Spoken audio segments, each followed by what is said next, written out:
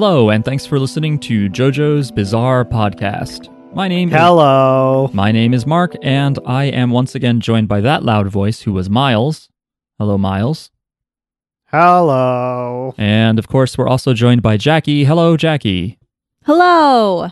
Jackie coming in all the way from across the table from me. Hello. And it's a very long table. It's one of those comically long, castle-sized dining. You ever see Coming to America? Anyway, this is a podcast about JoJo's Bizarre Adventure, specifically the TV anime that started in 2012. But we've also covered the straight-to-home OVAs, the Japan TV drama Rohan series, and you can find all of our episodes on all things JoJo except the manga by going to anchor.fm/JJBpod. It's in a weird order. We start with Diamond is Unbreakable. I don't have to tell you why. We just did. It's wherever you can find podcasts, not just on anchor.com. It's not on Anchor. It's .fm. And yes, we're on all the podcast platforms, but I think they already know that, They're listening. We're on... They found us. Spotify? They found us. Yeah, if someone gave you this as like an MP3 on a flash drive and said, "Psst, here, you like anime?"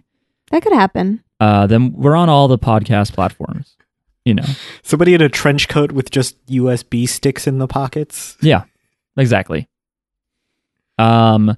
You don't have to tell us. We know that Stone Ocean Part 6 of the comic will be animated and coming out this December.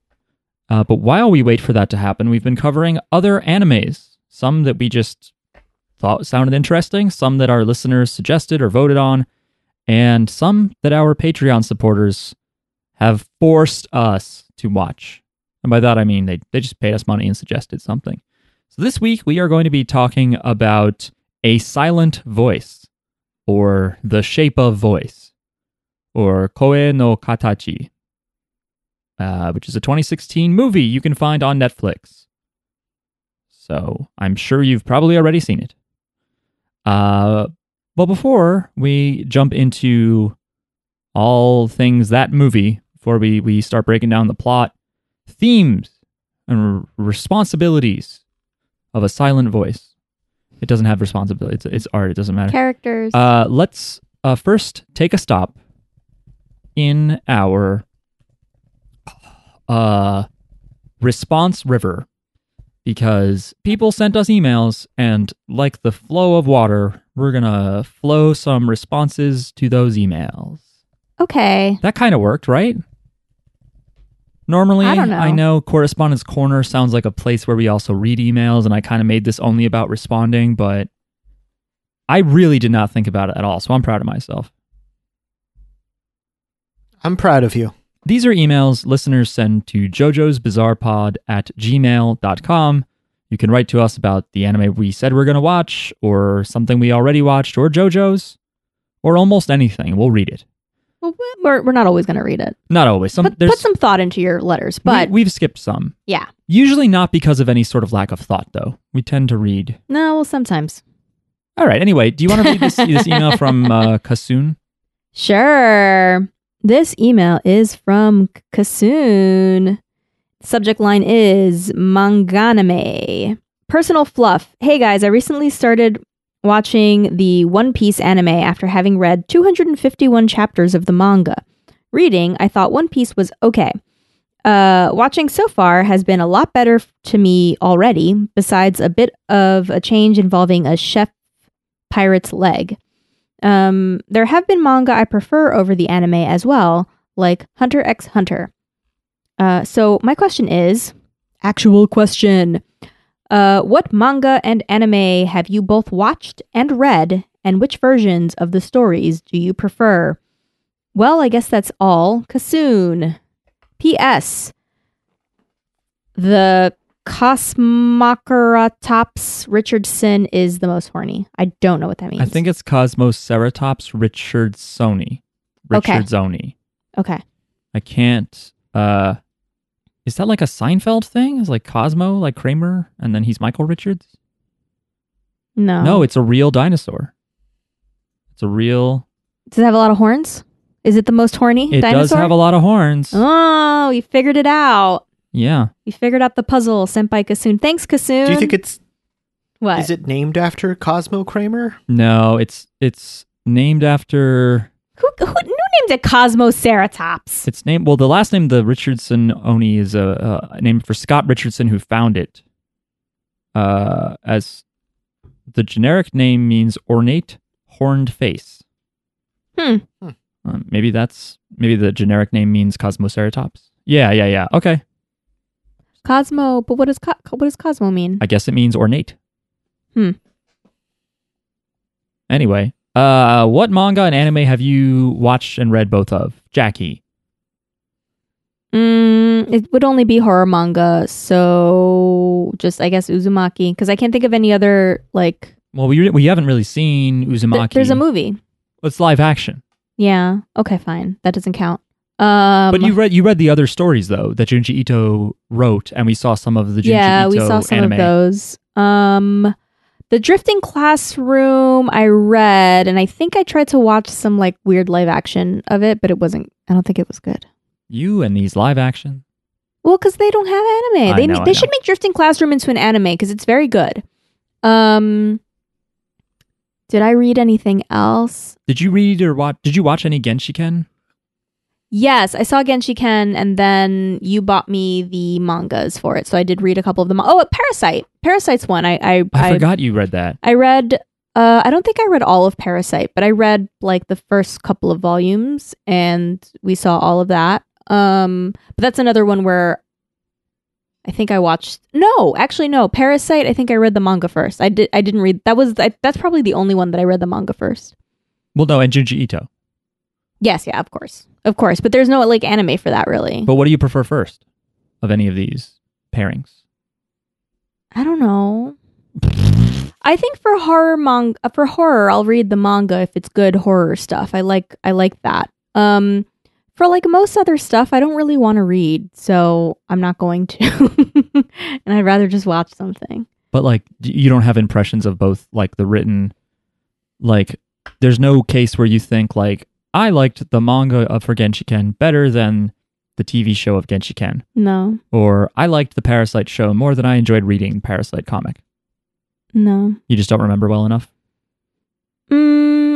I think I didn't like some of the voice acting choices for Parasite because I read the manga first and I had my own voice. That always happens, yeah. But I don't really feel strongly. I might feel like there's like books that I've read that I like get mad. Like Alice in Wonderland is something that like I get mad about if like the interpretation is wrong. If it's wrong, wow. Okay. Yeah. Miles, how about you? Is there anything you've done both read and watch? I think the only one is Love Hina. I think I might like the manga better because it goes longer. Oh, really? And it's also very funny. Interesting. How long does it go? Damn, because it was a full 26 episode show, I think, right? Or 24? It's a full 26 episode show. I think they end the anime, spoiler alert for Love Hina, like right as they're about to go to college. I think the manga goes into like them being at college. It goes into the college years, like Saved by the Bell. Ah, nice. I just remembered that I also read Gantz. Oh yeah, and we saw that CGI some movie. of it. I read some of Gantz, but I watched the show, the anime first. You watched the anime of Gantz? Yeah. I never saw it.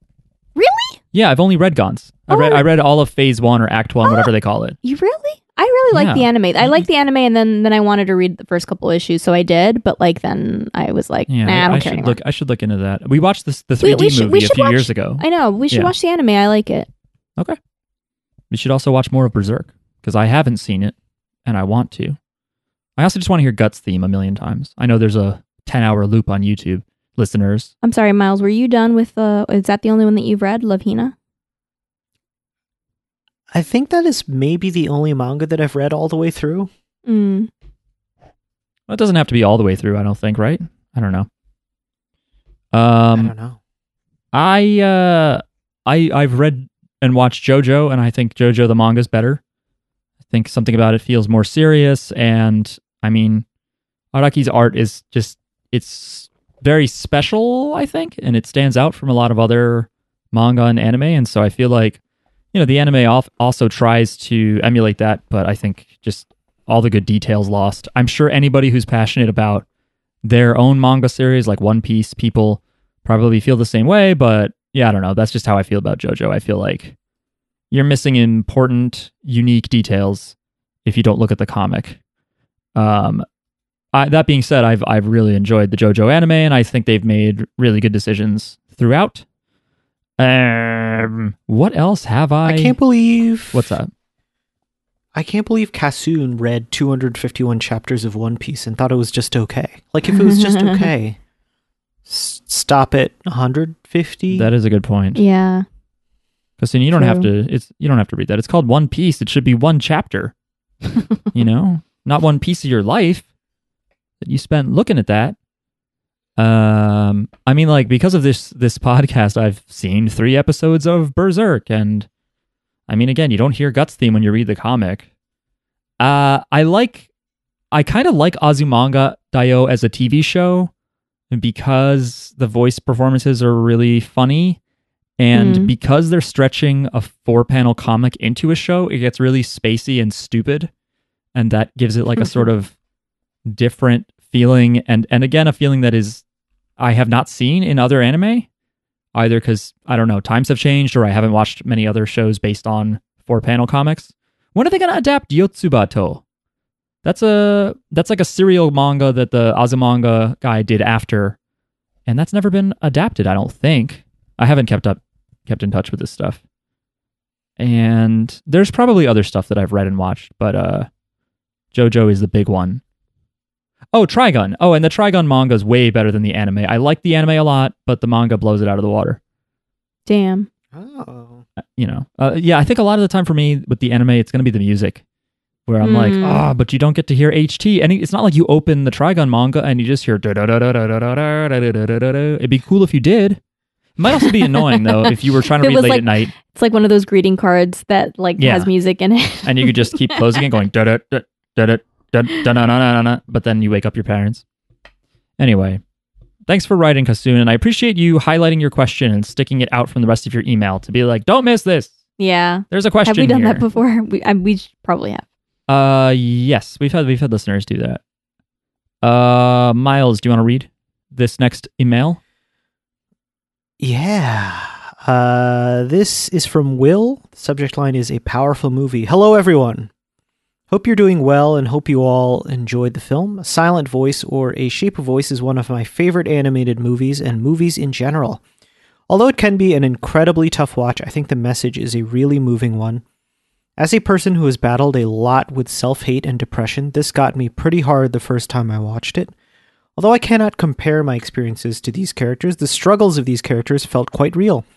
I think I've gotten emotional every time I've seen the movie. I'm sure you'll go a lot more into the themes and your thoughts about the movie in your discussion. So I guess my question mainly is, would you want to see more films, animated or live action, tackle these challenging themes as this movie does? Or have you seen any films that have done a better job if you don't think this movie handled it very well? Hope you're all taking care and giving yourself some quality self-care time as well. Best regards, Will. Thanks, Will. Will. That's a deep question. These are hard questions. Themes. I wish I prepared. Should we answer this later? Oh, yeah. I guess, yeah, that it feels more on topic with actually. I'll write it down so we remember to talk Okay. Because I also want to give trigger warnings before we actually start talking about the episode. Oh, good. So, I'll put it on the episode description. Would you say, Miles? You agree? I agree. Yeah. Yeah, so I would rather, I think it's that good call, Miles. We can answer that question later. Sorry. You'll have to keep listening to this dumb podcast. You gotta listen. Can't just turn it on for the emails. This next email. Thanks, Will. Thank you, Will. This next email is from Tiger, and the subject line is suggestion and a funny meme. Hello, JoJo's Bizarre Pod crew. Big fan Tiger here again with a suggestion for the podcast and some other stuff. I was listening to previous episodes of the pod, and I think you guys should have more guests on to watch anime with you, because the podcast truly becomes very enjoyable when there are more anime lovers, weebs, or anime fans, normies. Your past collabs have also been really fun, and it's great to see you guys talk to other creators and share opinions and ideas. Anyways, I hope this email wasn't too long. Sorry if there are any grammatical mistakes, and have a great week. P.S. Of course I'm horny and will always be horny. Horny. P.P.S. Enjoy this meme. And I'm going to be honest, I don't get this meme. It's the text is JoJo characters after fighting a guy with the power to make people age rapidly unless they're cold. And it's just Mista dead, I don't remember, on the ground with 3 bullet holes in his head Yeah. and a lot of blood. And boy, you know, if this is just like a joke because it's like straight on exactly what happened, then that's funny, but I don't remember how Yeah. this goes down in part 5. Do you guys Mhm. remember? No. Me neither. No. Well, we're the worst. I don't think there was a age rapidly unless they're cold. No, Stand. no. That's Is there? Grateful Dead. Really? Yeah. On the train. But is that where he gets shot? No. Is it? Does Mista get shot or die there? Maybe he doesn't die. This is a JoJo's podcast. It is a JoJo's podcast. And This is the one thing we're supposed to know. I'm opening the JoJo wiki. Oh no. So ashamed. We don't get the meme. None of us. Oh no, is this one of these ads? Is it going to have an ad that pops up and makes me fucking just reads a I bunch hope of this is still in the episode. I love this. just me trying to trying to get through a fan wiki page without, you know, getting hit with a bunch of ads. Oh, he doesn't die. Right, Sex Pistols number 5 stopped the bullets with the aid of a piece of ice. Right, I vaguely remember that. Mista fortunately kept in his head. Right, because he always wears that hat What? with the arrow. So he had a piece of ice in his head. What a ridiculous show.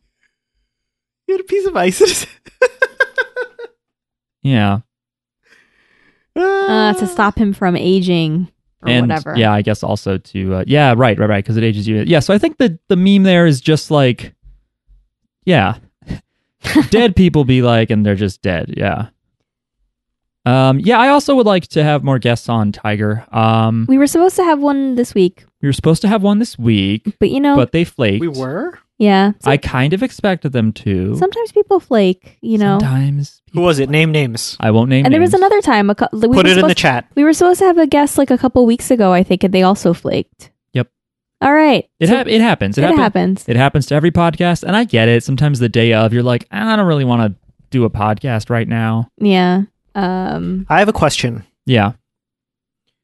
What is the difference? Like, why is an anime lover a weeb and an anime fan is a normie? I was about to ask a similar question. I was going to ask, have I been using normie wrong? Because I like to, I just like boring people who are very mainstream. I think of like that's my normie. That's normie. Okay. Yeah. But like just being an anime fan, if that's normie, then I'm a normie, you know, which is fine. I You guess. do a podcast about an anime. I know. So I'm an anime fan. I'm not a weeb. Am I a weeb? I guess you're not. Listeners, write in and tell me if I'm a weeb, but I don't think I am. You're more of a podcaster than you are a weeb.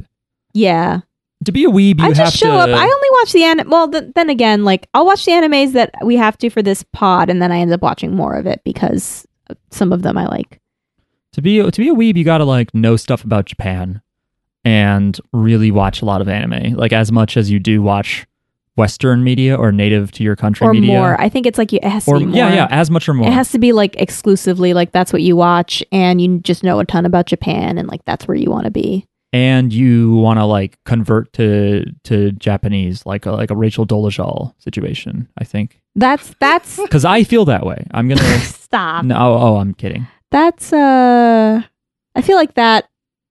You don't have to be Perhaps I went too far. that to be a weeb. I think like weeb is like a term that people have reclaimed. You know? Yeah, it used to be people would say Wapanese if you were really into Japan. Yeah. And I think there were also people online who would just be like, oh my God, Japanese society is so much better or whatever. They would think Yeah. like as though like one country or culture could be better than others.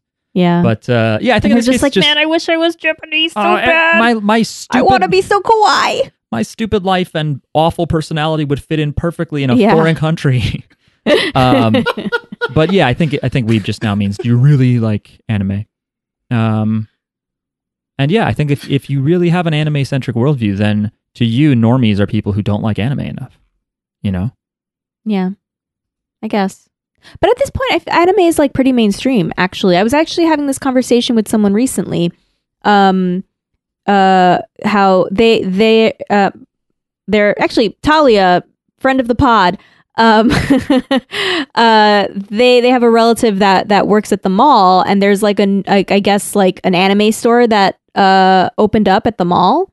What? And apparently there's like lines out the door to get in.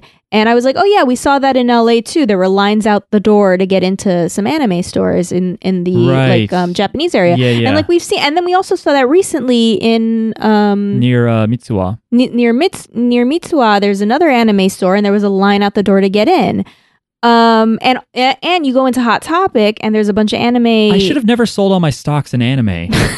You go into Hot Topic, and there's a bunch of anime stuff. Yeah, So, to the like- point where I will go into Hot Topic now, like on Yeah. purpose, and be like, "Where's the JoJo shit? What do you got?" Yeah. So like like anime's mainstream now. Anime's mainstream. Like for you to be really, really a nerd, like you have to, and you need to go like beyond like, Plus Ultra. Sorry. I don't know. I- you need to be like really like But you know how knowledgeable nerds about are. it, or really like I collect all of the anime, you know? Or watch like obscure stuff too, because you know how nerds Watch are. obscure There's obscure gonna stuff. be stuff that are like for sure in like the mainstream normie anime. I use the word pantheon a lot. I'm not sure what it means. I'm gonna look it up. But you know what I mean? Like I think if people are probably like, oh, if you just watch of relating to or common to all the gods. Well, you know, if you just watch Attack on Titan or Yeah. you know Naruto, Dragon Ball or stuff. Well, then- the popular, what's the popular one now? Goblin Slayer is one of the popular ones that has a bunch of shirts in every store. Really? You mean Demon Slayer? Demon Slayer. Yeah, Demon Slayer. That's what I meant. That's a very popular one. Yeah.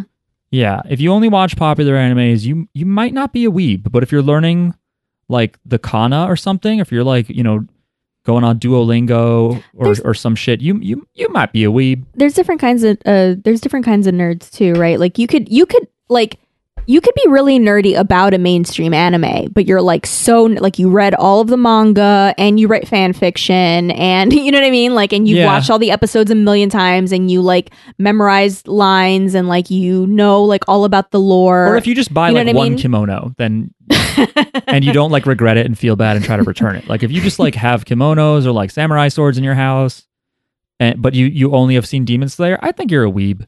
Yeah. You know. You got to go to anime if you go to anime conventions, I don't know. Anyway, it doesn't matter. Normie though, to me, like It's I all know artificial. I know- We're kidding for the most part. I feel like normie is like, cause normie I only heard from like anime nerds basically, like that's where I guess that term comes from, but I like to use it to mean boring people. Like people who don't even know about anime. Yeah, it's from like, I don't know if it's from like specifically incel culture, but it's from like angry online people who are like, yeah, Normal people don't get me. yeah. And I Yeah. don't get them and I don't like them. You laugh at me because I'm different, but I laugh at you because you're all the same. Yeah. Which is a shirt you could probably find in Hot Topic. 100% you can. Hot Topic was like, it was cool because all the goth kids were into it. And if you were at all like interested in gothy shit, you'd go there. And then you're like, ew, who goes to Hot Topic? And now I'm 30 plus and they have anime stuff. And I'm like, I'm going to go into Hot Topic. Hot Topic was cool when they kept the lights off. Now the lights are on and children go in there with their parents and it's different. It has a different vibe. Yeah, because You their know? parents went to Hot Topic when they were 14. Yeah. Oh no. Yeah. Miles, please do not take your son to Hot Topic. He's too young to get all of the edgy What jokes. if he? They Okay, sell. cool. I'm sure they sell baby onesies at Hot Topic though. You Oh, can get them a shit. little Yeah, little for sure. anime. Yeah. Get him a little, who's the guy who blew himself up in Dragon Ball? What? Who didn't? Krillin. Krillin, yeah. You get him a little, That's such a funny idea. I'm gonna look. a little Krillin onesie. Miles like Because Miles he's, like he's this- like small likes and this bald, idea. right? Isn't Krillin like that? We're gonna dress Q up Yeah. like Krillin. Yeah. Listeners, I'm sorry if I got that wrong. I don't really watch Dragon Ball. Jackie, do you want to read the next one from Chad? Did we answer everything about this email? I think we did. Okay. Next email. You didn't read an email? Did you read an email, Mark? I read that one. The one Okay. about, yeah. This email is from Chad. Subject line is kids are jerks. Aloha JJ Pot Ohana. Thank you for giving me. Thank you for getting me to finally make time to watch A Silent Voice. I heard a lot of positive buzz about it when it hit theaters in Japan and again when it opened wider, but I tend to have a hard time willing myself to check out stories in any media that are sad or difficult in nature. Anyway, here are some JoJo voice connections I found in A Silent Voice.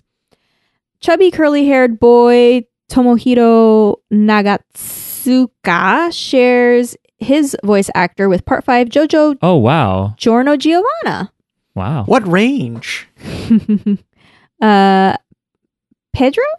Yeah. Who's Pedro? Pedro is the black Brazilian guy you only see kind of towards the end. It's the main character's How'd you know he was Brazilian? brother-in-law because I read Wikipedia and stuff. Oh, okay. Yeah. Yeah, I didn't realize they actually said his name. They don't. Oh, they don't. Okay. Pedro shares his voice actor with Part 4 Speedwagon Foundation agent that informs Jotaro that Joseph Joestar will be arriving at the Morio Harbor the next day. Miyako Nishida, mother of the main character Shoya, shares her voice with Part 3 enemy stand user Nena. Or is it Nina? Is it Nena or Nina? Miles, German artist Nena. How do you pronounce that? I think it's Nina. I guess it's Nina. Okay.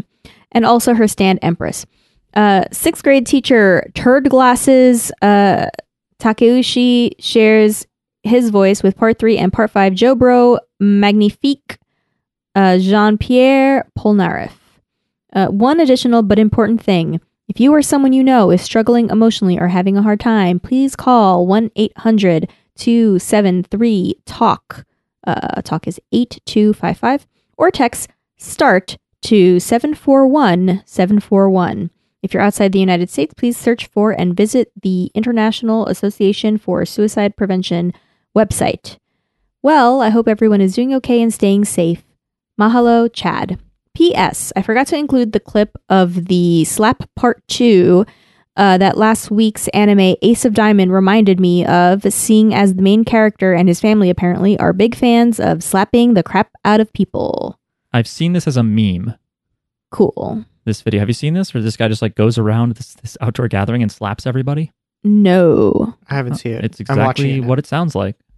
That's cool. Listeners, in case you don't understand why Chad linked the suicide prevention hotline, it's because this movie that we're going to talk about, one of the major themes is suicide. Another emailer also alluded to that. So in case you didn't know that, that's a thing. We'll give you a proper trigger warning later. Yeah. This email is from Sean. The subject line is not much to say this time. They wrote a lot, Why would you though. write an email, Sean? Doesn't look like it. Oh, hey, JGB Pod crew. Sean from Indiana here again. Indiana. It's been a few weeks since I wrote in, but I still listen to new eps on release. Hey, thanks, Sean. I'll try to keep it JoJo's related, but all I have this time is a few observations and questions. First, have any of you realized that Iggy is the only Crusader with a non-colored stand? Kind of cool considering dogs are colorblind. Was this intentional? Is that true? Well, dogs are I believe it. colorblind, and I feel like I've seen Iggy's stand drawn with color somewhere. Yeah. I feel like I've seen that, but yeah, typically like in the fighting game and other places, it's just like sand, his stand. So it's like, you know, they're in a place where sand has one color. It's not like one of those places you go to where you make a sculpture out of sand colors in a jar. Or like squand. It's not like a squand or floam. I had squand. It was cool, but then after a while, it just became regular sand. Because squand, the cool thing about it is that it's like underwater. You can build underwater sculptures, and it was cool. That is pretty cool. Like it's That does it's sound cool. in the water, like, but when you take it out of the water, it's like dry sand. It was very cool. But I think it's squantabulous. but then after a while, it just became regular sand, and I couldn't actually sculpt it at all. It was Aw. like weird. Yeah. Squand U-Trader. Miles, go ahead. Secondly, Yeah. after listening through every episode, again, probably the fourth time, wow, Sean, you like this show. Wow. I realized while you guys were discussing Pesci saying Frau, Miles says Frau Diavolo, and you can audibly pinpoint Pin the point. Mark slightly panicked. I'm going to have to Did go that back happen? and listen. Do you remember this, Mark? I have done things like that where you guys will get close to something and I'll make a noise that is just for the people who know Oh. what's up. But it's before the character Diavolo is named or mentioned or anything. Mm. But because we're saying something like fra, Miles just thinks of the Italian food fra diavolo, I guess, right? As a full-blooded Italian. Yeah. And I was just like, oh. Just like my mama made. I'm just like you a mamoni, love your mama's pasta. Just like Mamma Mia yeah. made. Anyway, sorry. Anyway, do you guys remember that JoJo's Battle Royale style arcade game in Japan, Last Survivor? They've added Okuyasu and Risotto Nero semi recently. Pretty cool stuff. Would you play this if it came out in America? Yes. Yeah, for sure.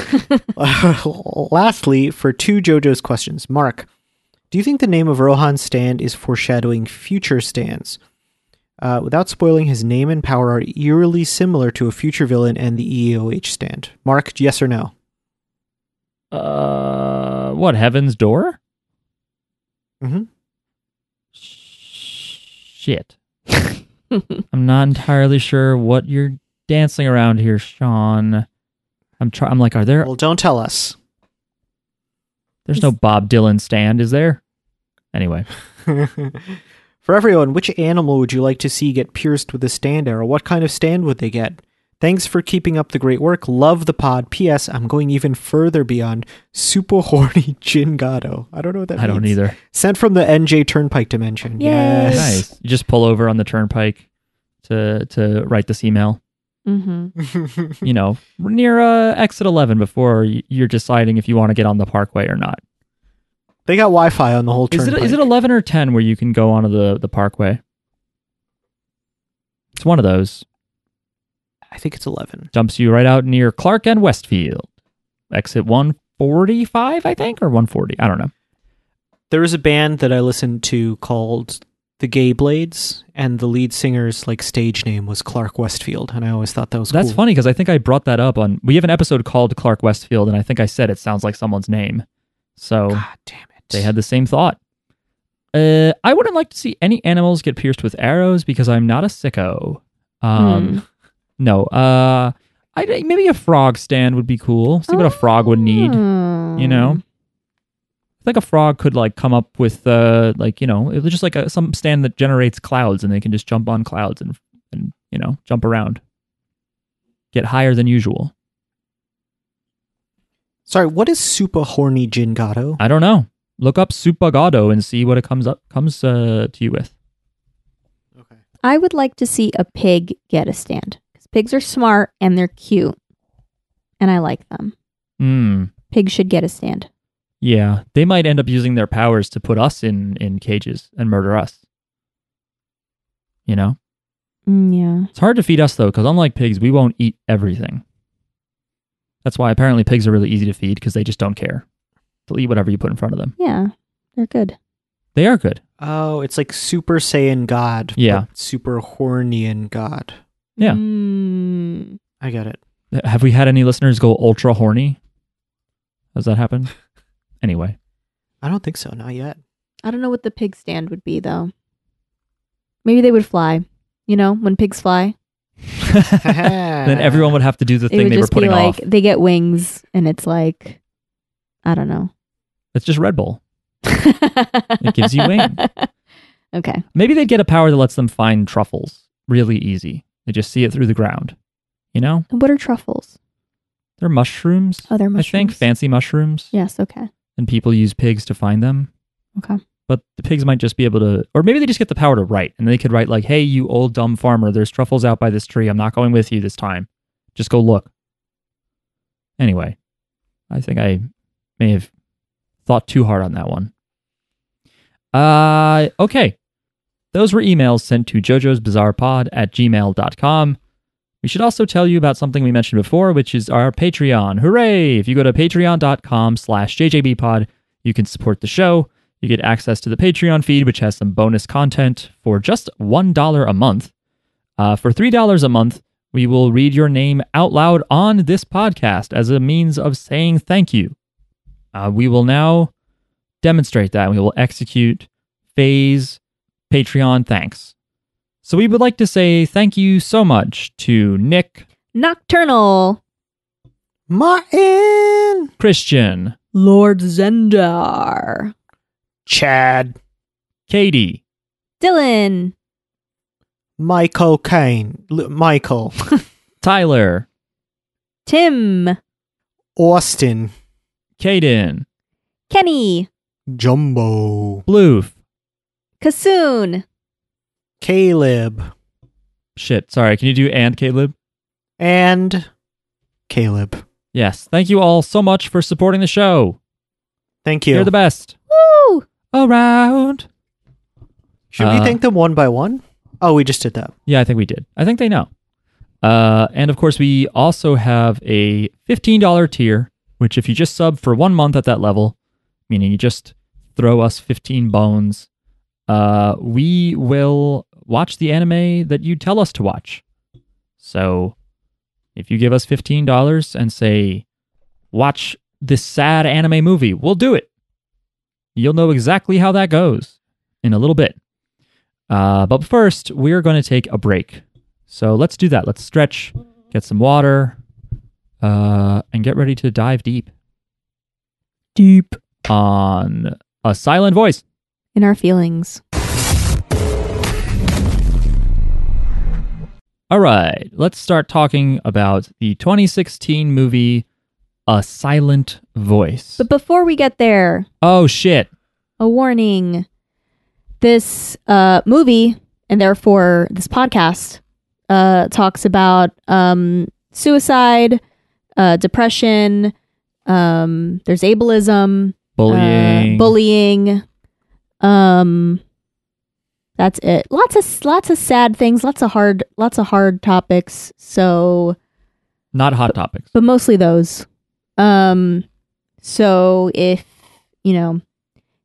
just know that and decide if you want to keep listening to us with that information. It also features 3 hearing people talking about deafness a little bit, so we apologize true. if we're ignorant. We and don't know we take any missteps, but we're not trying to. Yeah. We're not willfully ignorant. And I did some reading about deafness in Japan before we cool. started recording. Good job, Mark. No problem. So, you guys both praised me already, so do I not actually have to say anything? Yeah. Okay. We'll take it from I'll here. just say I did a ton of research on other stuff too. Yeah, so A Silent Voice is it's a 2016 animated movie. It is based on a manga. A Silent Voice was produced by Kyoto Animation, directed by Naoko Yamada, and written by Reiko Yoshida. I believe that pair also worked on the anime K-On! Or K-On!, which is on my list of shows to watch, because it's got an amazing ending song and it's about girls in a band. So it sounds cool. Believe it or not, this movie came out at the same time as Your Name, Oh. as another movie we've seen on this podcast, Wow. Kimi no Na wa. It got a ton of money in the box office and a ton of critical praise, including Best Animated Feature Film from the Japanese Movie Critics Awards, Japan Academy Film Prize for Excellent Animation, and was nominated for something called a Mainichi Film Award. I don't know what that is. But yeah, people love this movie. It is very high up on my anime list as well, the big anime fan website. And Makoto Shinkai, who directed Your Name, said it was a fantastic piece of work. He may have just been, being polite because it came out at the same time as his big movie, but, He's like, I gotta say that because I want people to still like me and watch my movie. Yeah. I feel like those are 2 of the biggest anime movies like in a while. Yeah. Yeah. They came out at the same time. It's crazy, right? This technically opened behind Your Name, but who gives a shit about box office anyway? The producers. I don't know if this is the best place to put this, but the voice actor for Shoko in English, in the English dub, is a deaf actress. A deaf, I don't know if That's she's good. normally a voice actor or what, but yeah. But it's not in Japanese. In Japanese, no. It is a hearing lady. Oh, okay, interesting. So, Wait, who's the actress? Do we for the English one? I have it down here somewhere. Let's see here. Lexi Cowden or Coden. Lexi. Yeah. Okay, just wondering if I knew her. Jackie, you had mentioned that you wanted to. And Ueno is voiced by Kira Buckland in English, friend of the show. Oh. Jackie, you had mentioned that you had a Hey. structure for this podcast or a way that you wanted to summarize it or something.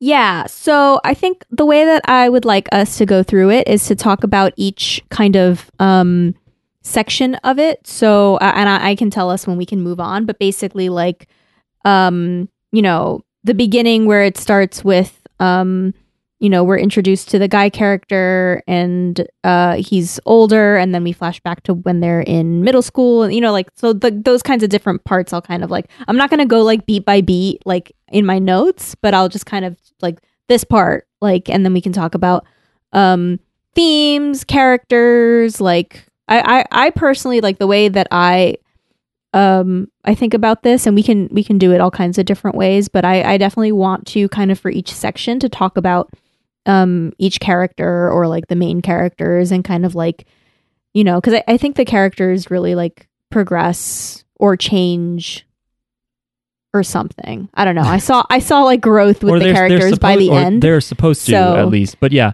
this movie it's not about the plot. This movie is just about the characters, really, because in my opinion, it kind of loses a plot at a certain point. What does that mean, lose a plot?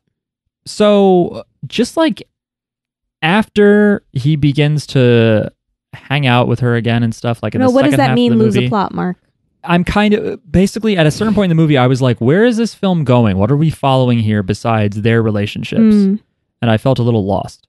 Okay, I see. And I realized because they left something out that was in the manga.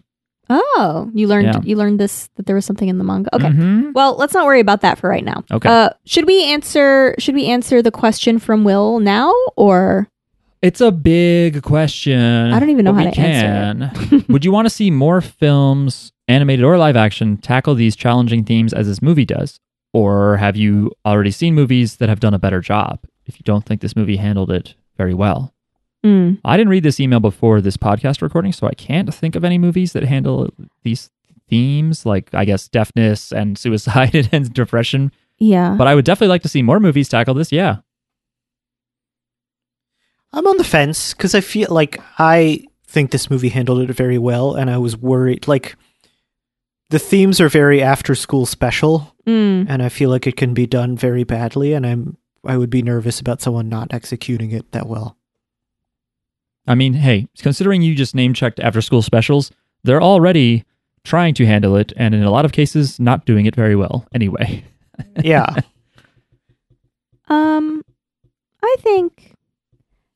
I think you just have to be careful with this subject matter. So I think it would be good to have more, because like with depression and suicide and stuff, like it's good for it's good, like if you're someone going through that, to kind of see someone, I don't know, like see that you're not alone in those feelings, and like that, like sometimes like when you're going through shit, it's sometimes like a good release to like feel it through another character, and kind of like you're outside of that, like that's not you, that's not your situation, but like you can kind of like think about, like navigate those feelings like in a kind of safe way. And then I think it's also good for people who are not struggling through that to maybe empathize with people better, I think.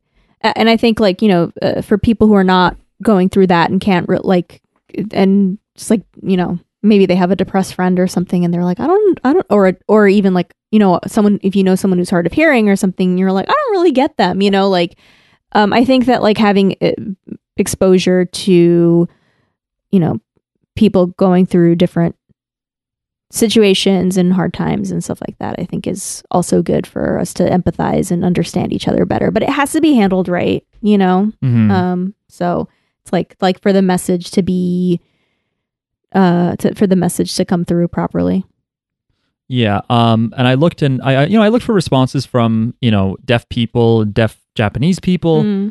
There's a I guess, former Japanese politician Rie Saito, who felt like the movie should be seen by educators and by children to help them understand bullying and stuff. And I saw people who are deaf and hearing, being deaf or hard of hearing is a spectrum, right? But if I were to just say from either side of things, like some people felt like this was exploitative and some people did not feel that way. And they thought it was important and explained some of the things that they felt. But that being said, yeah, I think people should tackle these themes. I would agree with you too that, they have to not just be like, oh, that's popular, that'll, get money or whatever. It's like, you have to really understand it. And they had on the movie, because the manga also has sign language, JSL, Japanese Sign Language, but the movie, they actually had a deaf consultant there to make sure that the sign language was spot on. So yeah, it's got to be done with input from people who have really been there, I think. Yeah. It's got to be authentic. Yeah. Like good Italian food. It's got to be authentic. Mm-hmm. That's right. All right. So this movie is about where they play arcade games against each other, right? Is that this one? What are you talking about? Oh, I know. I'm just kidding. What's that a reference to? No, to? I just think after we had all the these deep topics, it'd be funny to pretend I'm watching High Score Girl. Okay. So we can just start talking about it. Can you just tell me what the characters' names are? Because I fucked up and wrote Sho-chan for the girl. Oh, you fucked up. And then he's being called Sho, and now they're both Sho, and so now I fucked up. One of them might have been Shotan at one point. He is Shoya. Okay. And she is Shoko. Okay. Think that Ko is often a female name ender. It means child. It does, but I think most of the time it's for girls. Okay. There's definitely Shoko men with that name too. And Shoya. Yeah. Okay. Anyway, so this movie starts with a boy. We learn later that his name is Shoya. He has a calendar for days in April that he's kind of he's older. He's like in high school. He's a teenager. He's a teenager, and he's like he has like tasks for each day, and he's doing them and like crossing them off. And so we kind of get like this montage of like he sells his video games, all of them. He like gives his mom, like he leaves some money for his mom from what he sold from the video games. He's doing a bunch of other stuff, but like and then like there's like something marked off as like final day, and then you see him like go on a bridge, and like he's just kind of like he doesn't jump, but he's like kind of looking off onto the bridge. He looks like he might do that. He's standing on the railing, I think. He's standing on the railing, and there's like fireworks start, and I think he's surprised by the fireworks. Yeah, I think they startle him, and he kind of is like, never mind. Yeah. But yeah, to me it was pretty obvious what he was trying to do there, and I thought that was like, well, what? Yeah, I mean, everyone said this movie was sad, and when we started it on Netflix, it was like rated TV-14 for fear, language, and suicide. And so definitely in the beginning, and then for most of the movie, I was like, oh man, here it comes. Yeah. Here it comes. And spoiler alert, nobody actually kills themselves in this movie. Right? Nobody dies. Correct. Someone dies, but not everyone kills themselves. Wait, who dies? Someone dies. The grandma. Oh, the grandma. That's true. The Nishimiyas. Yes. That's Shoko. true. Mm-hmm. And then we get the old Flash. Wait. Well, let's stay on this for a second. I was doing what you were talking about. I was saying we flash back, don't we? Yeah, but I don't want to move forward yet. I want to still talk about this. Okay. Like I knew right away, like when I saw that he was selling his video games and he was like paying off debt and he had like a checklist of stuff to do.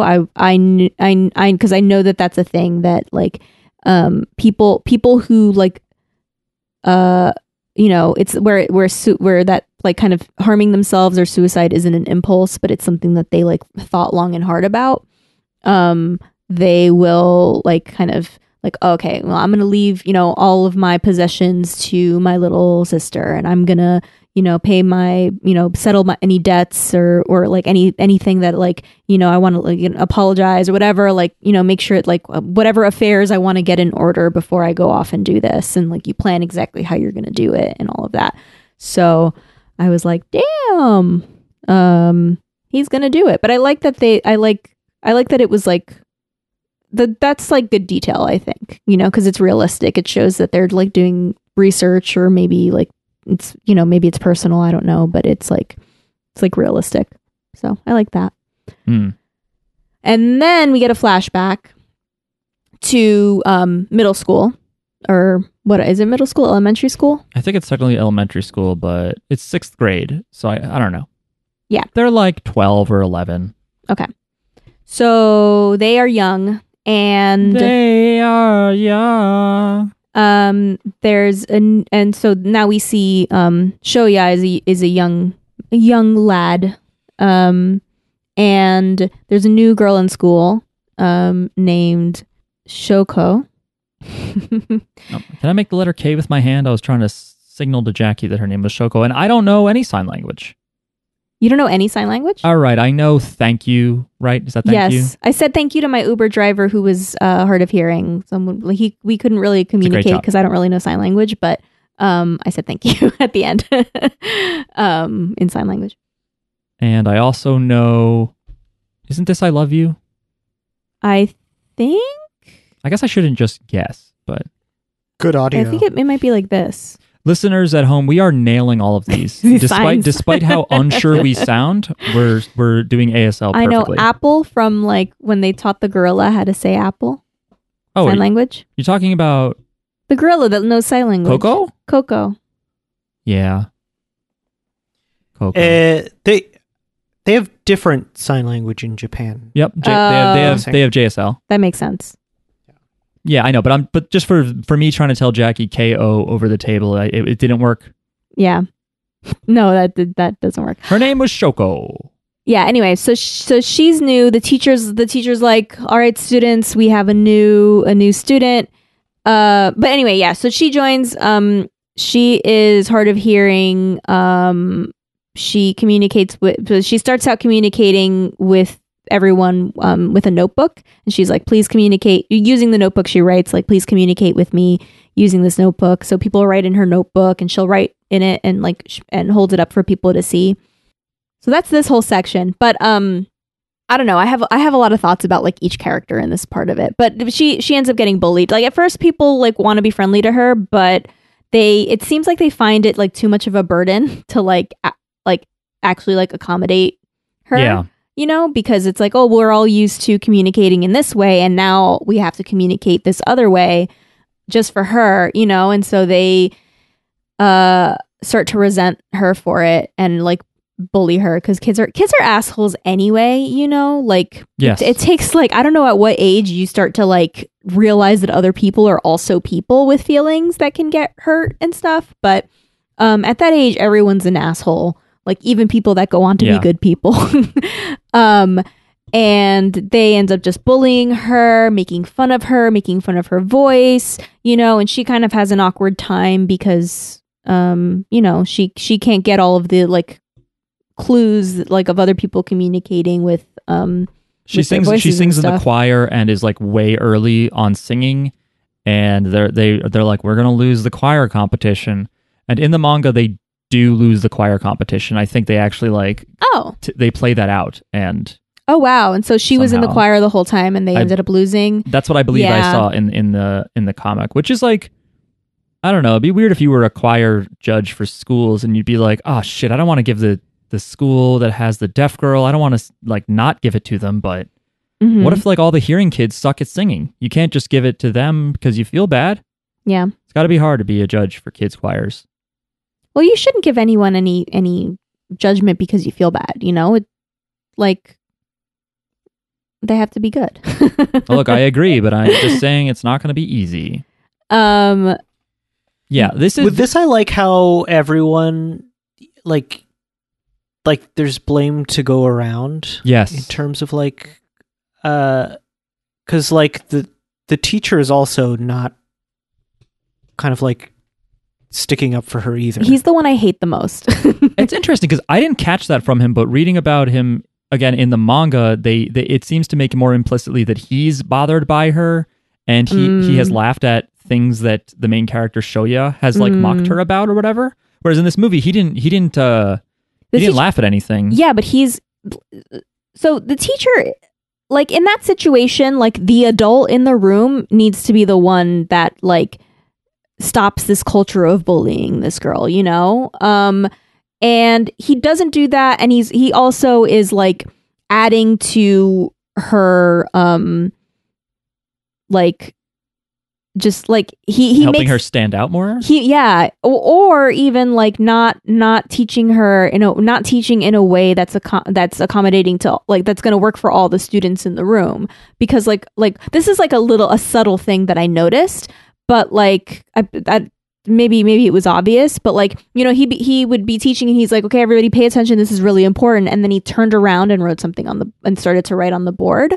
But like when he turned around, like he's still talking, and like if he's still talking, I noticed that. Like if you can't hear him, then you're not going to know what he's saying, and so hopefully he wrote everything down on the board. But like, you know, I don't know, like he would do things that would kind of single her out more, and when people started to bully her, and when like people would make fun of her in the classroom, like in front of everyone, like they wouldn't really get in trouble for it, you know, and like.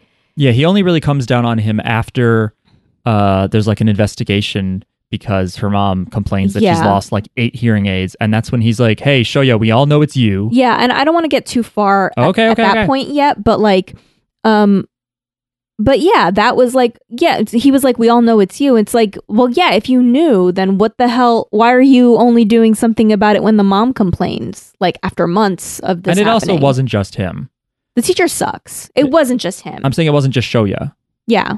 Well, it's like everybody in that room is to blame in some way because no one stopped it. No. You know what I mean? No, yeah. If you're just a kid, like you didn't stick up for her. You didn't try to be her friend. You didn't tell these people to cut it out. There was a girl that did try to be her friend. I mean, she eventually leaves, but no, I don't know. I mean, I think everyone's to blame. Maybe some kids tried to step in and we don't know. Because everybody saw it too. Everybody saw it. Yeah. You know? They're not as to blame though. Certainly not as to blame. There's degrees. There's also at some point, I don't know if this is too far forward, but they take her hearing aids and they like throw them around or throw them off the balcony, which to me was absurd. And he pulls them out of her ears once, which causes her to bleed in one ear. You could be doing permanent damage to her. Well, I think he did because I think they do. Yeah, she has a scar he sees when they're grown up, and she only wears a hearing aid in one ear, which could be because her other ear is damaged beyond being able to hear anything. Yeah. Which is awful, and it's like that wasn't even like the big thing. It seems like that triggered any kind of discipline or any kind of change in the classroom. It seemed like it was more like. The parent of a kid yelled at us because she's lost a bunch of money. This first act or whatever the fuck it is, this first segment of the movie was definitely the hardest to watch. It was rough. It was definitely heartbreaking. Go ahead, Miles. School sucks. Yeah. And it sucked in like a very realistic way too. That like would totally. I thought like this could easily happen. Yeah, it did feel real because watching him, it was like, right, he's a kid. Yeah, and he doesn't realize how rude he's being to a degree. Like in the beginning, I think he doesn't quite realize. He thinks he's being funny, you know, and he like that's the thing too. The kids in the class are laughing, you know, right. like so he is being funny. He's like encouraged to keep like there's nothing discouraging him. If anything, he's encouraged to keep doing it because it means that he's funny. It means that like other people like him, you know? And she's too scared or too nice to really like get angry or cry all that often. Most of the time she's apologizing because she's right. Like later we find out that she kind of feels like she's a burden on everyone. I think that she reacts that way because she apologizes when other people bully her. She apologizes to them or, you know, I don't know. Or sometimes she even thanks them. I think that, you know, we learn that she hates herself later. I think that she thinks that she deserves to be treated that way. And this is what I think. I think that she thinks she deserves to be treated that way. And if only she was like really nice and really apologetic and look, I'm so sorry for being a burden. I'm so sorry for, making you all whatever it is that like she's doing that like she thinks that she deserves it. Like people are acting this way because there's something wrong with me. Like so yeah. That's tough. Yeah, and this movie it does a thing where it doesn't explain every single thing that happens. It jumps back and forth in time a little bit. Mm-hmm.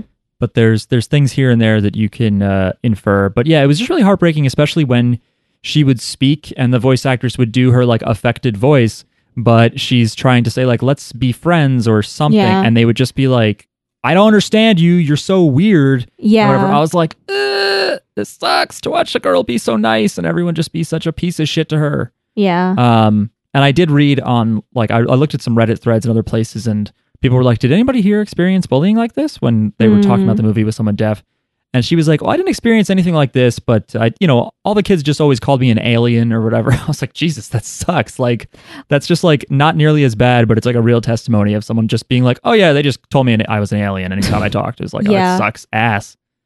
I think also like you wouldn't, I mean, I'm sure she knew she was being bullied, but like there was probably a lot of stuff that she didn't even catch. Like she didn't even know what was happening, like, because there were a couple of times in the movie where she'll write down in her notebook, like, oh, what did they say? Like, what's going on? Like basically catch me up because I couldn't follow that conversation. And people don't. And so like, she knows that she's being left out, and a lot of times it's like people were just making fun of her, or talking about her.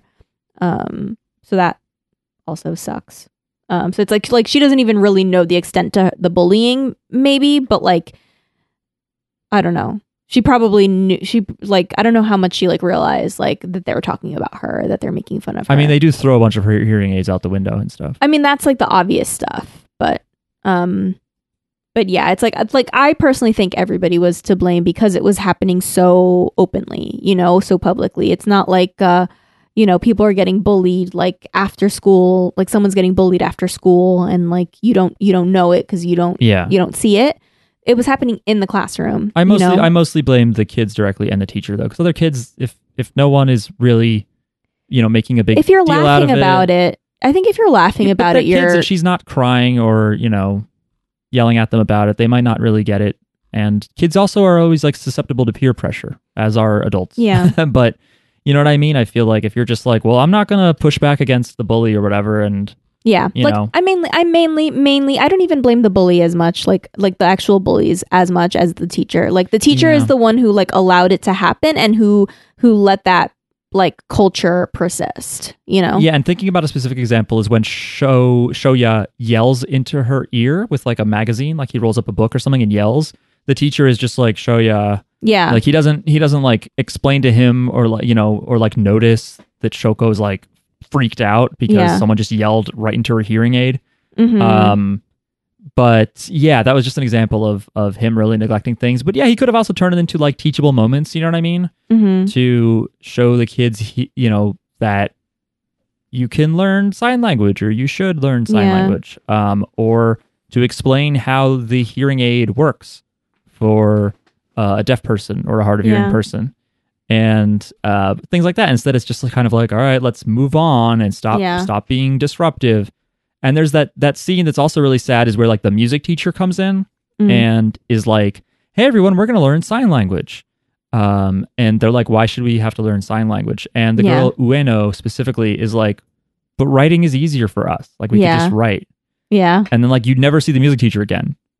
Yeah, and so like the teacher like didn't even like really explain like why this might be useful to you, and so I guess from the kids' perspective, it's all just like, we have to like learn a whole new language for this one girl. What a pain! Like, whatever. Do you guys want to hear a little bit about deafness in Japan? Sure. Yeah. By the way, apparently until like the 2010s or so, if you were deaf, you couldn't drive in Japan. Like they only recently really started to allow that kind of thing. And they also only recently recognized JSL or Japanese Sign Language as a separate language. Because apparently, I don't know how true this is in other countries that have sign language. I have to imagine it is, but literacy is a problem among deaf people because the way that they sign and stuff is not necessarily doesn't necessarily parallel the spoken or written language. Mm-hmm. So they become reliant on that, which is totally fine. They're allowed to become reliant on their method of communication, but they don't know how to read and write Japanese in the same way that the rest of us do, which can be a problem because if you're trying to get a job, you're trying to function in society the way the society says you have to. Yeah. You can't really do your job if you're illiterate, you know, because accounting balance sheets aren't written in sign language and stuff. There's no such thing. So, that's an interesting thing. Apparently over there, yeah, they do still see it as a disability. I think we largely do too. I think most places still see it as a disability of some sort. And they're still fighting for rights. I read something from this big deaf organization in Japan that was saying that they visited the United Kingdom and were really impressed with how like companies or institutions like are required to have interpreters and other things on site. Whereas in Japan, it's up to the business to have to like hire an interpreter. So it's up to them, and like a lot of them, I guess, probably don't want to. Right, which is tough because I think businesses are required to have 2% of their workforce be people with disabilities. That's in Japan. In Japan. Oh, okay. But like, and so yes, deaf people are in demand because they don't have cognitive issues, so they can technically they're capable of writing and reading just fine. Yeah, they can just work on but like, they might also, computer or something. Yeah, but they might also be like, oh, but then we have to have an interpreter, and they feel weird about an interpreter being in a business meeting or something.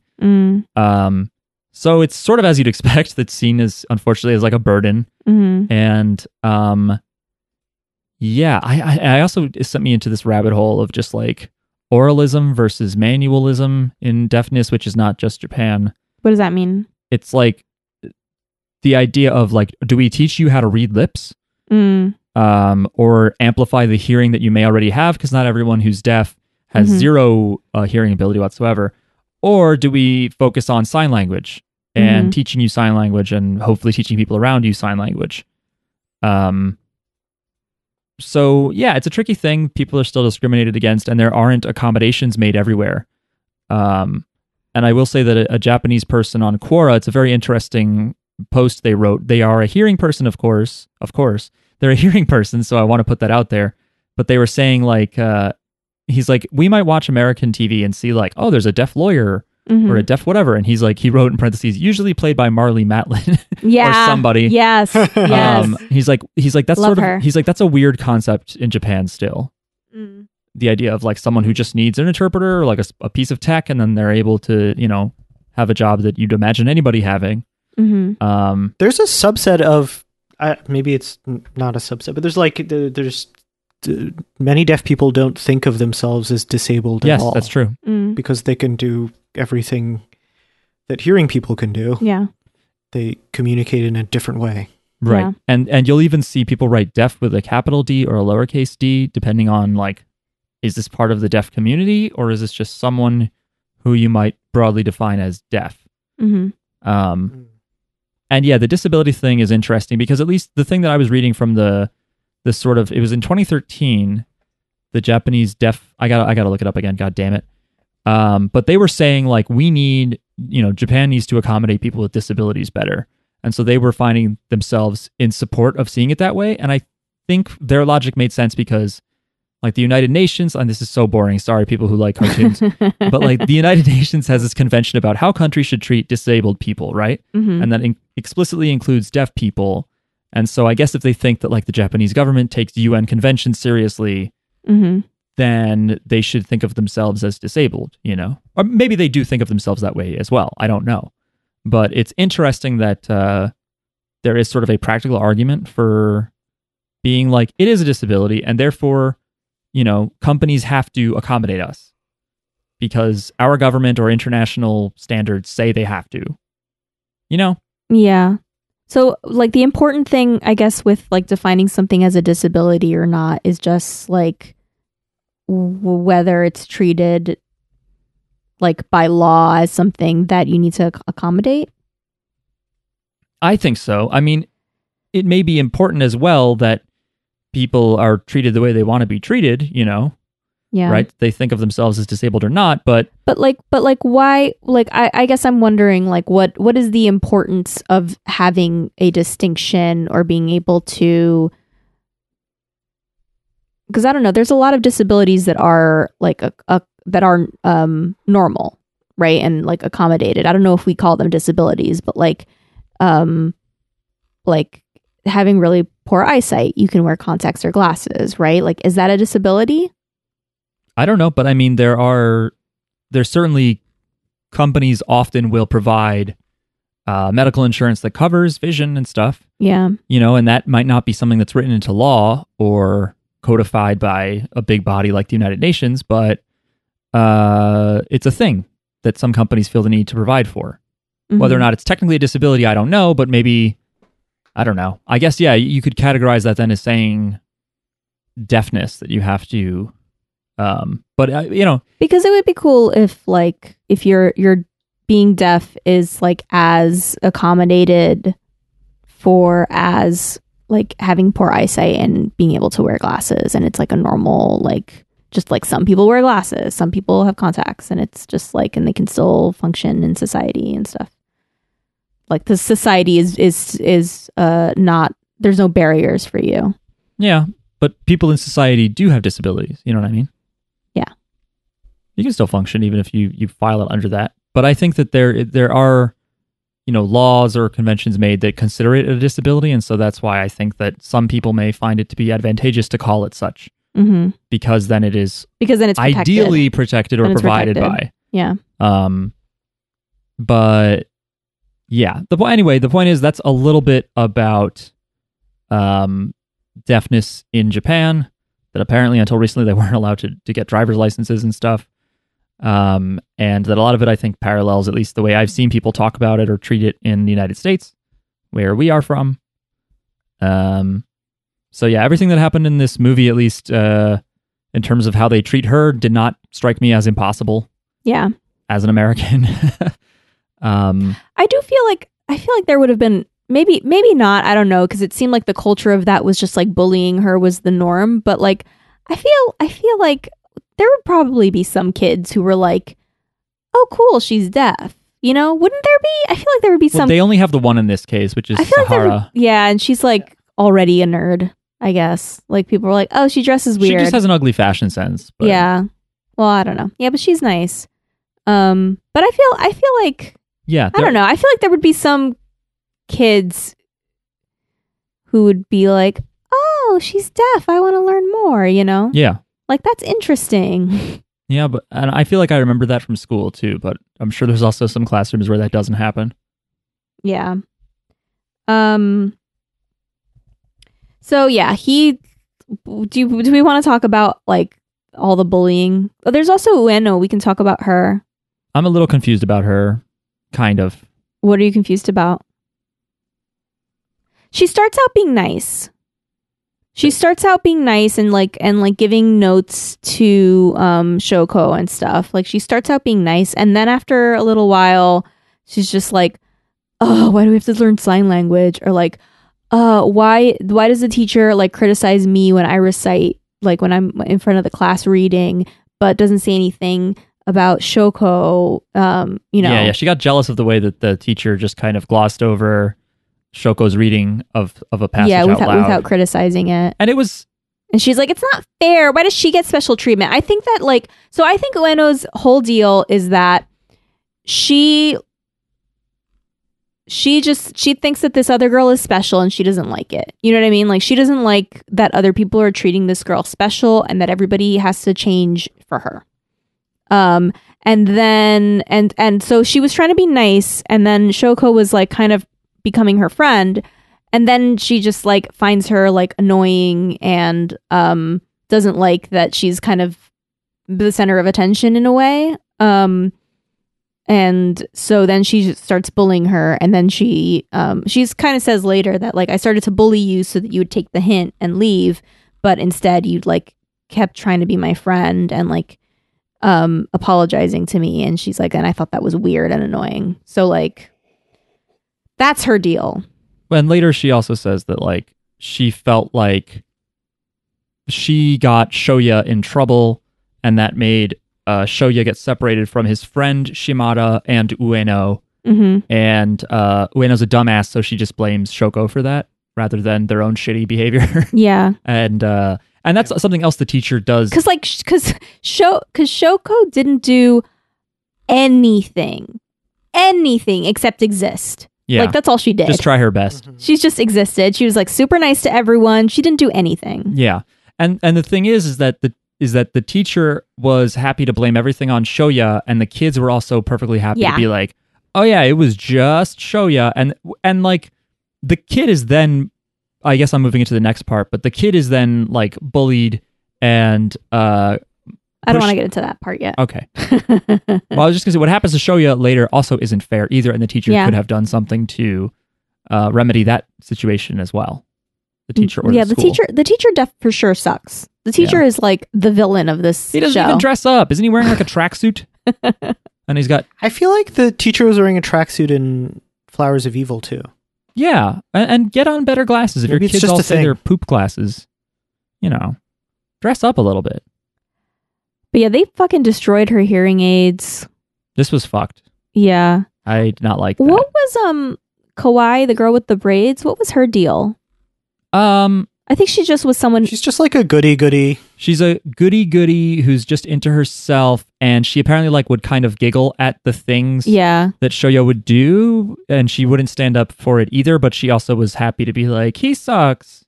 Yeah, because later on, I mean, this is all, like still jumping ahead a little bit. When they all blame Shoya, he's like, but you did it too, and he's like calling people out, and like when he calls her out, Kawaii, she's like, I would never, I'm a good person, and she's just like really she just fucking uses her tears to like I didn't specifically down. remember her actually laughing at anything he did. I don't remember because the beginning moves fast. Yeah. But I only looked it up later and saw. I think what's interesting about the beginning is it kind of like this part, this whole this act, I guess.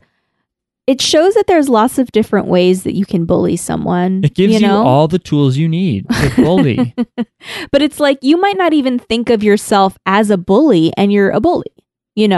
Like if you're not actually bullying someone, but you're like behind the person who is, and you're giggling with them, and you're like, oh my gosh, that's so funny. Oh yeah, she's so weird, and you're talking about like you're still a bully. You're part of the problem. Yeah. You gotta do something, even if you're just gonna go, hey man, that's not cool. I don't think that's funny. Yeah. That's at least something. So, school-age children listening. Just be like, what the fuck is wrong with you, dude? Leave her alone. Yeah. Just do that. All right, what's the next... Oh, no, we're not going to the next part yet. So the other thing I wanted... so also just mentioning, who's the other character? What's her name? Sahara? Sahara is the one who actually helps her and tries to learn sign language, yeah. She tries to learn sign language. She's nice and everything, but then she ends up like disappearing one day. She just like...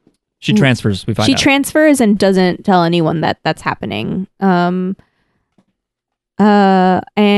what else? Oh yeah. He takes her so Shoya takes Shoko's notebook and he throws it in the water in like a fountain. In like a fountain at school. And this part I didn't really understand, so help me out here, because he throws it in the water and then she goes into the water to like search for it.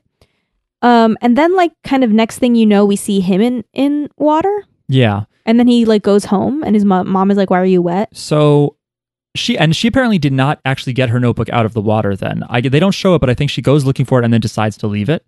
Yeah. It jumps ahead to after he has been called out and made into the sort of scapegoat, sin eater of the classroom and stuff.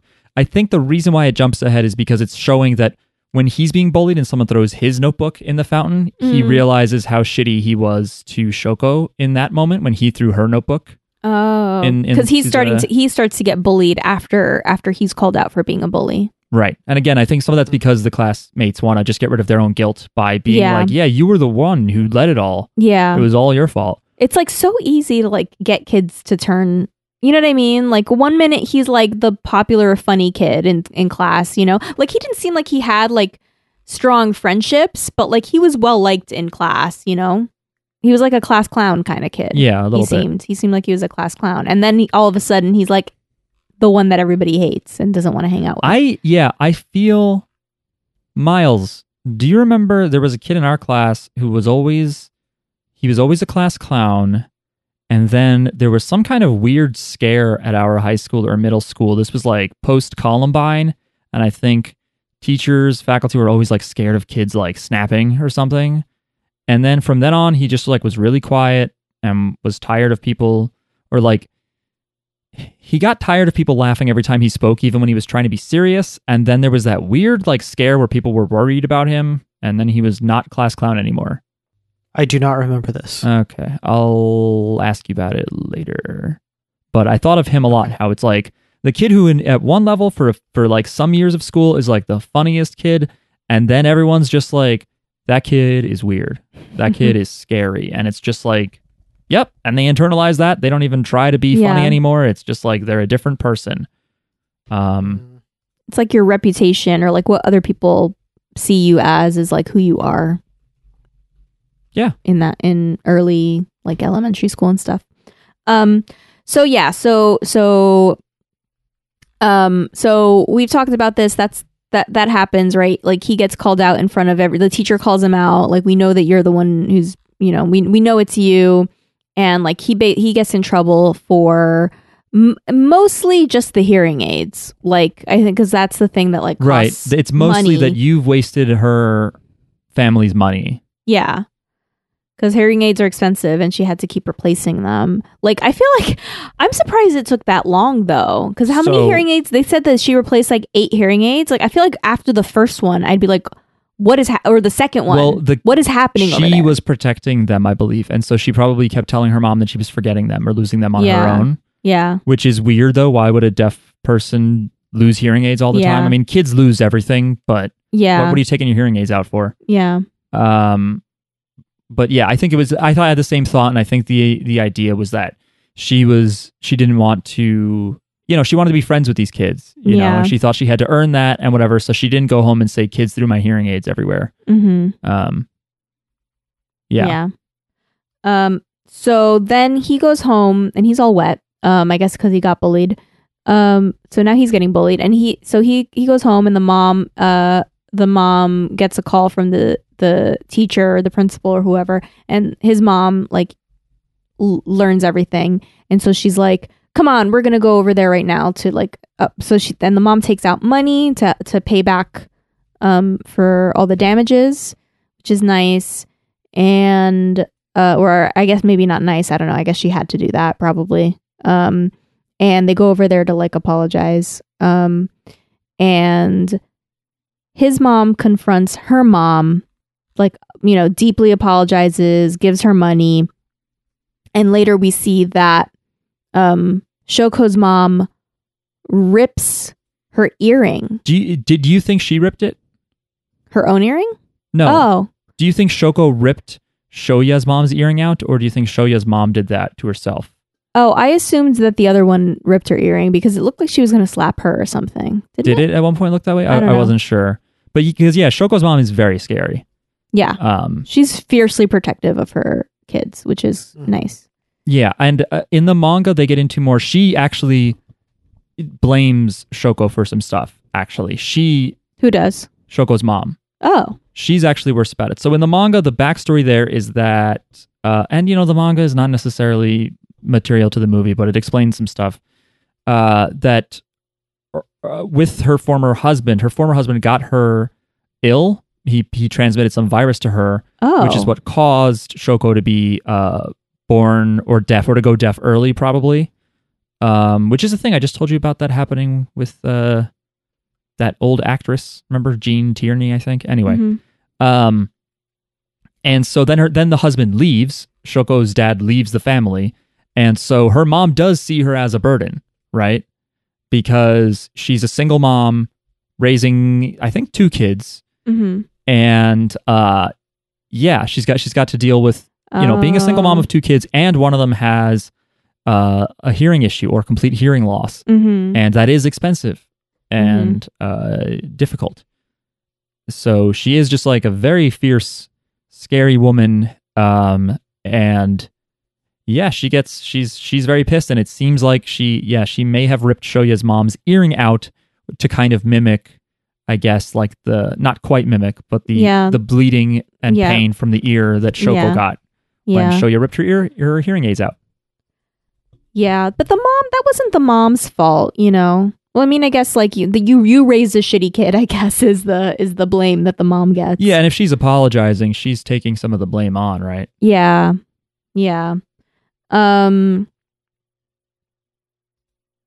yeah, they also like kind of on Shoko ends up moving away, but like on her last day at the school, she and Shoya get into like kind of a fight that gets physical. Because he was getting bullied at this point, and you know he was now getting bullied, and she, I guess, is still getting bullied by him. He was getting bullied, and so people wrote on his desk like, I don't know what go die, like some shit. Yeah, you suck. And she was like trying to wipe it off his desk. And he catches her doing this and is like, "What are you doing? You're so fucking weird." And yeah, this was a little bit too much for me. Where I was like, how can she still? I know kids can take things on, but how could she still be nice? No, she thinks it's her fault. She's like, now he's getting bullied because of me, you know? Because because my mom had to go and you know, like make a big deal about it at the school. It's my fault, you know? It's my fault he's getting bullied. If he didn't get called out, this wouldn't be happening to him, even though he's the one who was bullying her, you know, in the first place. I guess. And then I was also just, I don't know. Yeah. At first I agree. I did not understand what she was doing. I was like, why is she just apologizing all the time? It like didn't seem like realistic, but kind of as the movie went on, I kind of understood her more, and also realizing like that she is, you know, she has like really low self-esteem, and she's like depressed, and she like thinks of herself as a burden and stuff. Like it makes sense like when you kind of look back. You know what I didn't like in terms of like, because what you're talking about is like, I think this movie does that well, where you don't really understand what's happening to them as kids, but you understand it later, which is kind of how things work when you're kids. You grow up and you go, oh, I was really shitty to her, or oh, that's what they meant. They were trying to help or whatever. Mm-hmm. I don't know if they do this in the Japanese version, but they subtitle in English every time she does the ASL for Friends with her hands clasped together. They subtitle it. So I didn't realize until later that Shoya didn't even know that that's what she was doing. Yeah. Like I just subconsciously, I mean, obviously how would he know? Yeah. But I just subconsciously, I knew what it meant. No, she would say tomodachi. Yeah, but she said it in her affected way because she doesn't speak clearly because she's deaf. So when he was like, what are you saying? What do you do? I was like, what is with him being so fucking aggressive out of nowhere? But then later we learned, similar to him sitting in the fountain, that when he tries to say to her, like, could we be friends when they're in high school? He's like, oh, that's what you were doing. Yeah. I was like, I wish they didn't subtitle it. I wish they left it so that those of us who are hearing watched that and were like, oh yeah, I don't know. I like that they mostly did not subtitle the sign language. Yeah. I guess I'm realizing now that they were trying to subtitle her speaking. Yeah. But I guess they could have subtitled it as just like end or something. I guess they could have subtitled it halfway, but I don't know. Yeah. There's no good way to do it. It's my fault. I just thought that maybe he did know what she was saying and just was being an asshole. But thinking about it later, it's like, yeah, okay, I guess he didn't quite know and was just being impatient the way kids are when they hear somebody sound different. Yeah, he also didn't try to know, you know what I mean? Like he was just like, I don't understand what you're saying. Like, get away from me, you're weird, you know? Yeah. Like, yeah. He didn't want to know. He didn't like want to, you know. Anyway, so that's that part, and then we flash forward. Yeah, we're out of sixth grade now, and we're moving into like high school. Yeah, high school, because it's like they're like 17 or 18, close to. They're around 17, so it's a long time, right? And at this point, so one of the things on his like to-do list is to-die list is to give her back her notebook that was in the fountain. So he shows up to her sign language class, and and he spots her. And Right. They're in a different school, so he has to go over to her high school. yeah. Well, I don't know if that's even high school because there was different people in that. Like there were different age groups in that classroom. There were like older Okay. people there too. Well, yeah, the point is he didn't go to the same school as her at this point. Yeah. She moved away, but he like he figured out where she was and he looks for her and so he confronts her because he recognizes her. She has longer hair now. She's older, but she looks the same. And so, he reaches out to her and she like runs away from him, which I think is a good reaction.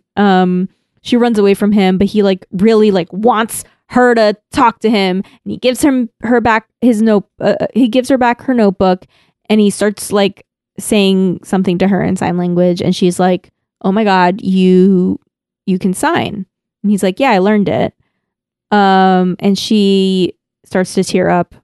And he says something like, do you want to be friends? I hated him at this point. I hated him for most of the movie.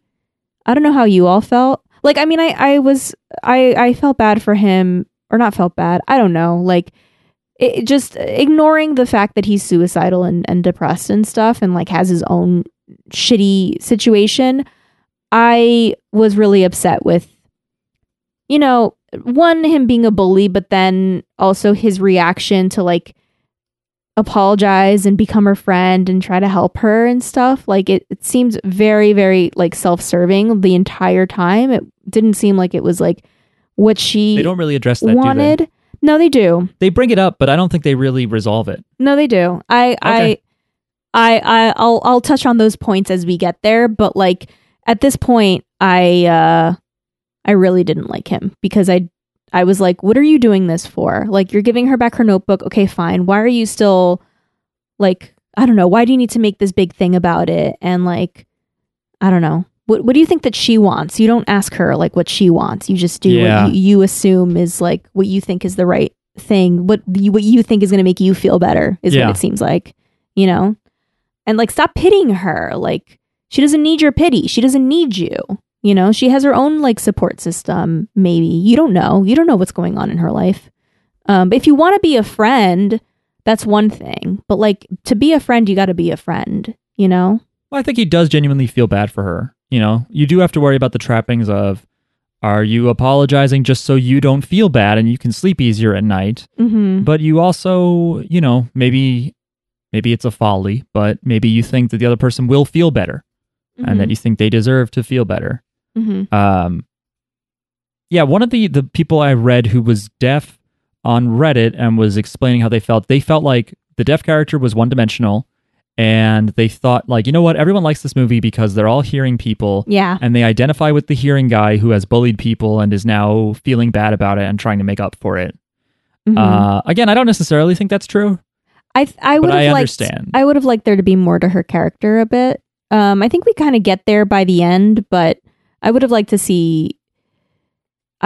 to get more out of her character and what she thinks, because like we do get a lot of like the hearing people's perspective, and we get her perspective is we get much less of that.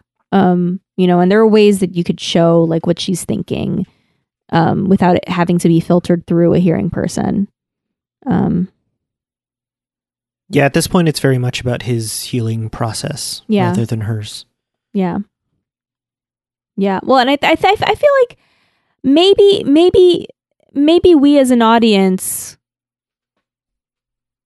I don't know, maybe that was supposed to be a moment for us to kind of reflect on that, because like for most of the movie, we're thinking about her in the fact that she was being bullied, but we're thinking about him because we know that he is like depressed and suicidal, and so I think like you don't even really realize that she was also suicidal, but like of course she is if you're thinking about like what's been going on with her. Not of course, but like I don't know, she has really low self-esteem, she sees herself as a burden, like of course she's depressed, at least, Yeah. Okay.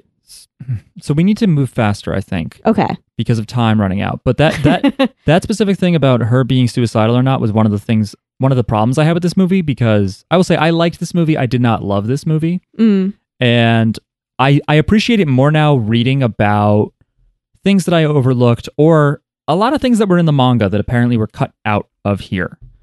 And yeah, that was my problem too, where I was like, in the beginning, in elementary school, I could understand why she was suicidal. Yeah. Later, when she does make a suicide attempt, I was a little bit like, that didn't feel earned. I was like, this is strange. It seems like everything is going great. And if it's not, I didn't feel like that was depicted at all to see why she was of that mindset. It just felt like a... Well, that's after Uena talks to her and stuff. Yeah. Like, I think there's still reason for... not that it could be one thing. Yeah. Yeah. I hear you too, because yeah, I was also... I guess I just didn't record it in my memory. But anyway, we should just summarize kind of what happens next, which is that he stays friends with her. He knows that she feeds the koi fish in a particular stream, and so he meets with her there. And even though he has learned to not look people in the eye at this point, he sees himself as just sort of like a excommunicated outsider. Like he just is like, everyone hates me. I'm a useless piece of shit. I'm just not going to acknowledge anyone. He helps out this one kid who's being bullied. He, you know, someone is trying to jack his bike, and he goes up to the bully and is like, why don't you just take my bike? And then this kid is like, I'm your best friend forever. He's the awkward, chubby kid. Yeah. Who's apparently Giorno. Yeah. And this kid's like, I'm going to be your friend. And he's just like, oh, okay.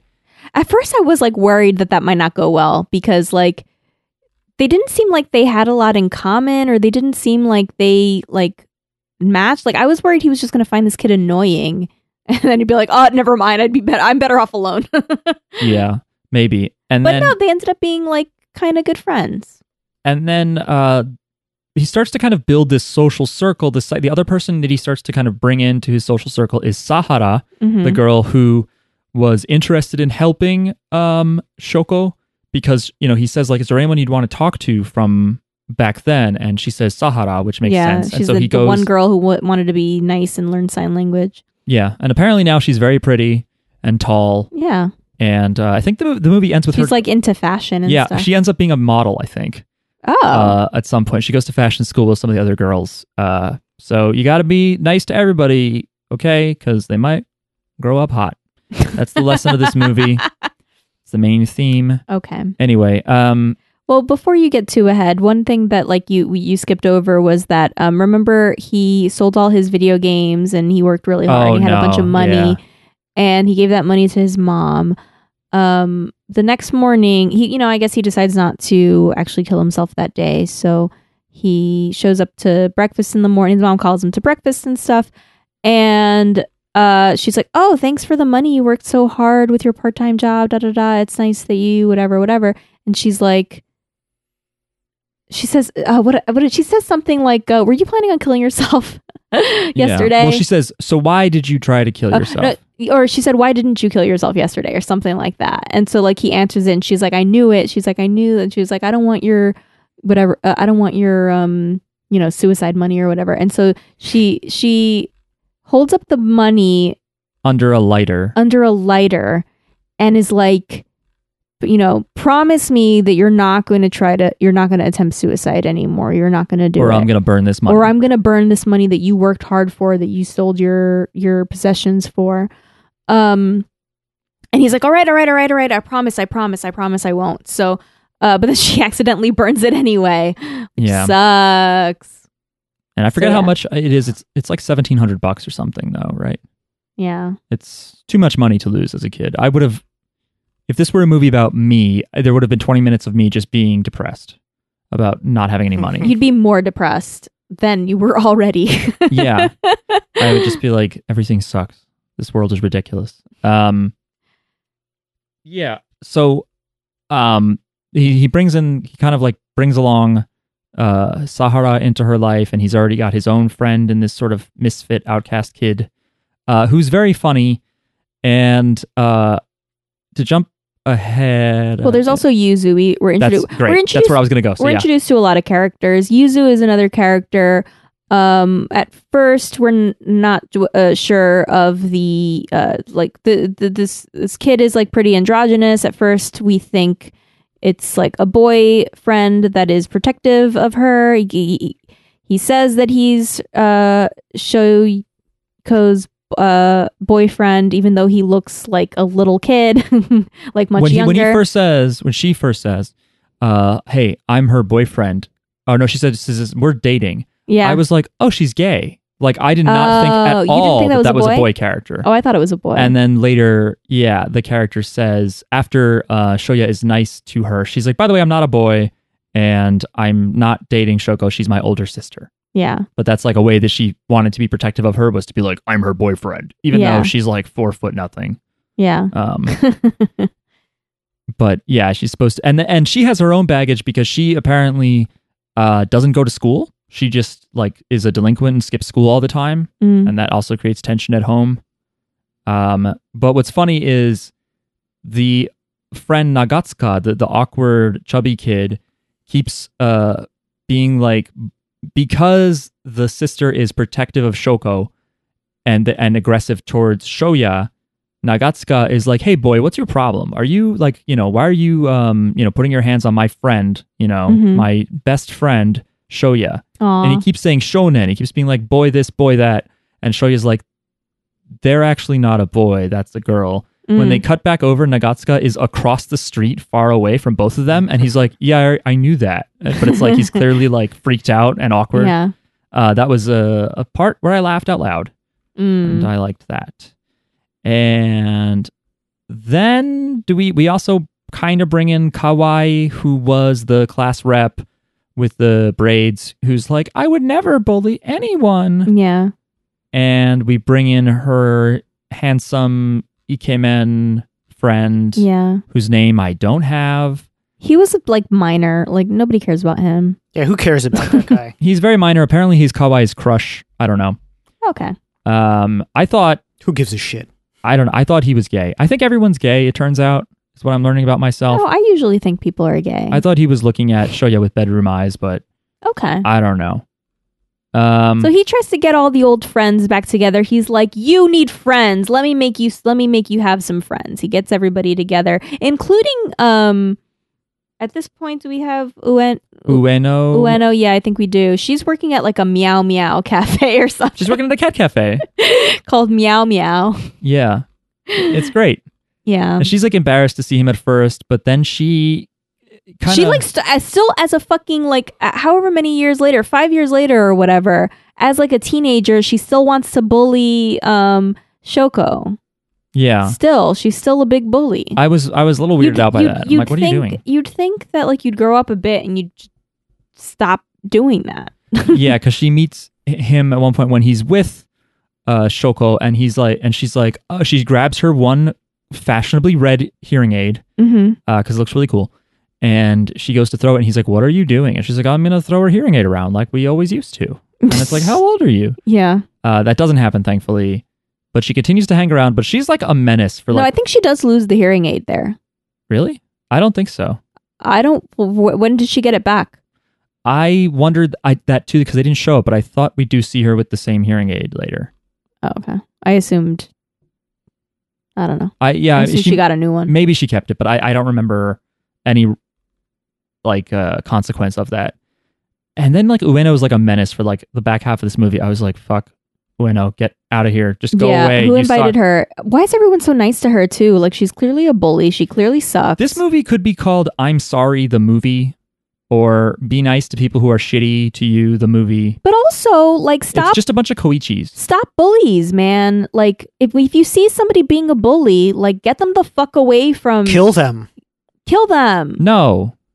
Get them the fuck away if from they're a who child they're bully, you stop them from bullying, and then you tell them why bullying is bad. They needed to get a fucking restraining order against that girl, because like Shoko was doing nothing, just like being a person in the world. But when they were kids, she was she was obsessed with Shoya. She had a crush on him. Yeah, and then felt like, oh, all these bad things happen because of you. And then I think as a older adolescent, a high schooler, I think she's jealous of her now, because she's a close friend of Shoya's. Mm-hmm. But yeah, it's still like weird that even when they are at an amusement park and she goes up in the Ferris wheel because she wants to have a private talk with Shoko, and Ueno's like, look, I hate you and you hate me. And she's like, I don't hate you. Yeah, that was very sad. But she's like, I hate myself. I was like, ah. But yeah, her character, I was just like, she's not making amends or anything. Why are people hanging out with her? That was a little weird. I don't know why anybody was her friend. And I don't know why anybody was meaner to Shoya than to Ueno, because she's like... This whole... Sorry. Go ahead. Go ahead. This whole, like, getting the band back together part was weird to me.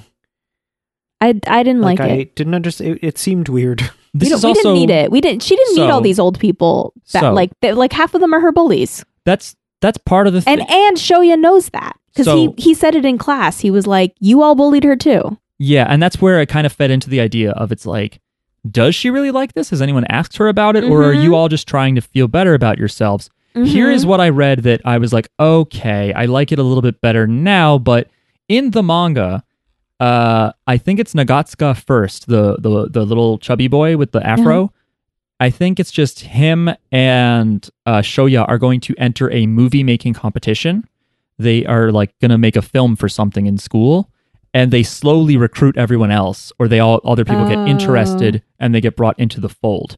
So when we were watching the movie the other night, I was kind of like, where is this movie going now? You know, and I was a little bit like, it made the movie feel longer to me. I got a little bored. I understand that they probably were worried about making it boring if they stopped to have this whole plot about, like, we have to set up the movie making thing and we have to think about how all the movie stuff is made or whatever, you know, about who's going to do what and all those fun things. That's going to be too much. But for me, without that framing, I was like, what do? They just gather to feed fish. They hang out. Yeah, but I just was like, what's the plot? No one's like, I have to get into this university and you know.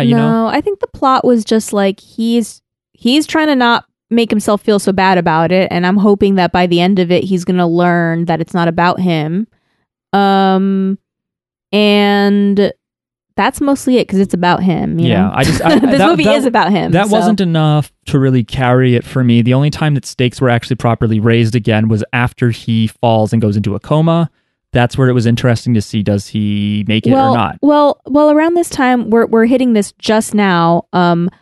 There is a little bit of a conflict. There's a communication issue. She has her hair up in a ponytail, which I guess when a girl changes her hairstyle, apparently it's a big deal. I was wondering that if that's how you felt as a woman, because I was like, should you make this big a deal out of it? I think putting your hair up in a ponytail shouldn't be a big. It's not a hairstyle. It's not a hair. It's not that like, you can, like, once a week you put your hair in a ponytail, or so, you know, once a week you put your hair in braids or something. Usually, right? You didn't get a Skrillex undercut. Maybe some girls are like, no, I wear my hair in a braid every single day, you know, or I put my hair in a ponytail every single day. I put my hair in a bun every single day. I whip my hair back and forth. But the point of this is just that, like, seeing a girl with her hair up in a ponytail is not like breaking news. I think if she always wears her hair the same way, then it might be like, oh, you know what I mean? Like, right. like if like this is actually like a really good example, I think. Like, if you know a girl with like curly or wavy hair, and like one day she comes to school with her hair straightened, and everyone's like, oh wow, you know, like everybody's like, you did something to your hair, you know, like, right. Because it takes effort to, like, you know, straighten or curl your hair. So, and, well, the significance I think for her or if too, you dye it or something, like, that's a big like, oh, you did something. The significance for her, I think, is mostly that she usually has her hair covering her ears and therefore her hearing aids, and maybe makes her feel protected and stuff. That's but she puts her hair up, which is an oddly confident thing to do. Yeah, it is confident. That's a good point. But like, he doesn't really notice that as like an adolescent boy. But no, he does notice. Well, he doesn't notice that in particular. He doesn't call that out, but he does say like, "Oh, her hair's in a ponytail." Like, what's that all about? What does that mean? Well, I think at first he doesn't comment on it. It's more that when Kawaii comes into class and she just didn't wash her hair that day or something, or she didn't like style her hair because she ran out of time, everyone's like, wow, look at your hair. And he asks someone like, is it a big deal? Like, does it mean anything that you have different hairstyle? Or how does it make you feel when people comment on it? He said, what does it mean? But and she was just like, girls change their hair for no reason. But anyway, she had her hair up in a ponytail, and he sees her from afar. She's on the bridge, and so he kind of goes up to her. He's about to buy some bread for the fish. He goes up to her. She has her hair in a ponytail. She has a gift for him. So she gives him a gift. And he doesn't really understand what it is. It looks like stick puppets or something. It's like cute little cats on sticks. Yeah. And then she's like trying to tell him something, and he doesn't really understand. This is a very funny scene. Yeah. It's heartbreaking too, I think, in my opinion, for me. They stay Yeah. friends. I mean, She tries to say, she tries to confess to him that she likes him, but he doesn't understand what she's saying. He thinks that she's saying he's something about the moon, Right. because in Japanese, the word for if you like someone is ski, and the word for moon is ski. They're not the same word. One is like tsuki, and the other one is ski, like just like an S sound. Whereas No. with the moon is like TSU. yeah. There's like a T in front. So like it's very, very similar sounding. Well, what's double ironic about this that's really funny Yeah. is because she doesn't even sign it too, so Yeah. she just wants to say it with her voice. Yeah. But what's funny is that he goes, "Oh, the moon," and he's like, "Yeah, the moon is nice." Is that in Japan there's this sort of poetic reason or expression that some couples, they don't say "I love you" to each other. They didn't really have a means of expressing love linguistically. I mean, no, you can say like "aishiteru," but nobody Yeah, says that that's because it's very direct. That's also a modern understanding of it. Like Okay. in the early 20th century or whatever, there's this legend of like a guy has a Japanese an English speaking student, I think, who says like "aisu," and he translates that, to mean like Mhm. "I love you," and the guy's like, "No, we don't say that." He's like, "But what you could do is you could say the moon looks lovely right now," and that's like a indirect way of saying "I love you" to a partner. Mm-hmm. And so you'll see that come up sometimes in Japanese media or whatever, where they say "tsuki ga kirei desu ne," Mm-hmm. which is you're walking with your lover and you're like, "Oh, look how pretty the moon is," but really you're being like, "I love you." Mm-hmm. And so it's sort of funny that he almost accidentally reciprocates Yeah. her feelings by being like, "Yeah, the moon is very nice." Yeah. I thought that was kind of funny. I know it's also sad, and I thought it was adorable when she just runs home, slams her face into the bed, and just kicks her feet in the Yeah. I bed. loved her kicking her feet. That was Yeah. very funny. And then her sister just being like, "What's happening?" But I was sad because he never knows. The movie ends and he never knows that she likes him. They're friends. It's true. They walk to school together. Who cares that they're friends, Yeah, Mark? She but likes she him. never. She probably never tells him. knows. When? When That that never happened. We That's don't school see year. it. That's I school want year. to see that. That's selfish. I wanted Jackie. to It's not see your that business. too. It's not your business. Well, it's what she wants too. Like, when do we get to like? He just has like a stupid moment. Miles, The go whole ahead. rest of the movie was like, if they don't end up together, this movie sucks. They end up together in a way, and I'm sure they'll get They there. don't. They both went through life and death experiences by the end of this movie. I'm sure they know how to express themselves. It's fine. No, they don't. Mark. Mark, why won't you let me have this? You don't get to have this because it doesn't matter what I want. The movie didn't show it. That's what she wanted. You got to read the manga. She wanted him to understand her, and he never like revisits Maybe it. she changed her mind. He never is like, "What were you trying to tell me the other day?" Like he never tries to. because he thinks he got the moon. He's like, "Yeah, the moon's cool. Whatever." But maybe she changed her Yeah. mind too after she tries to kill herself, and then he almost dies. Yeah. And so I had problems with this because this is Wait, what? Are you jumping okay. ahead? I'm jumping to where we got to jump to, which is that No, wait.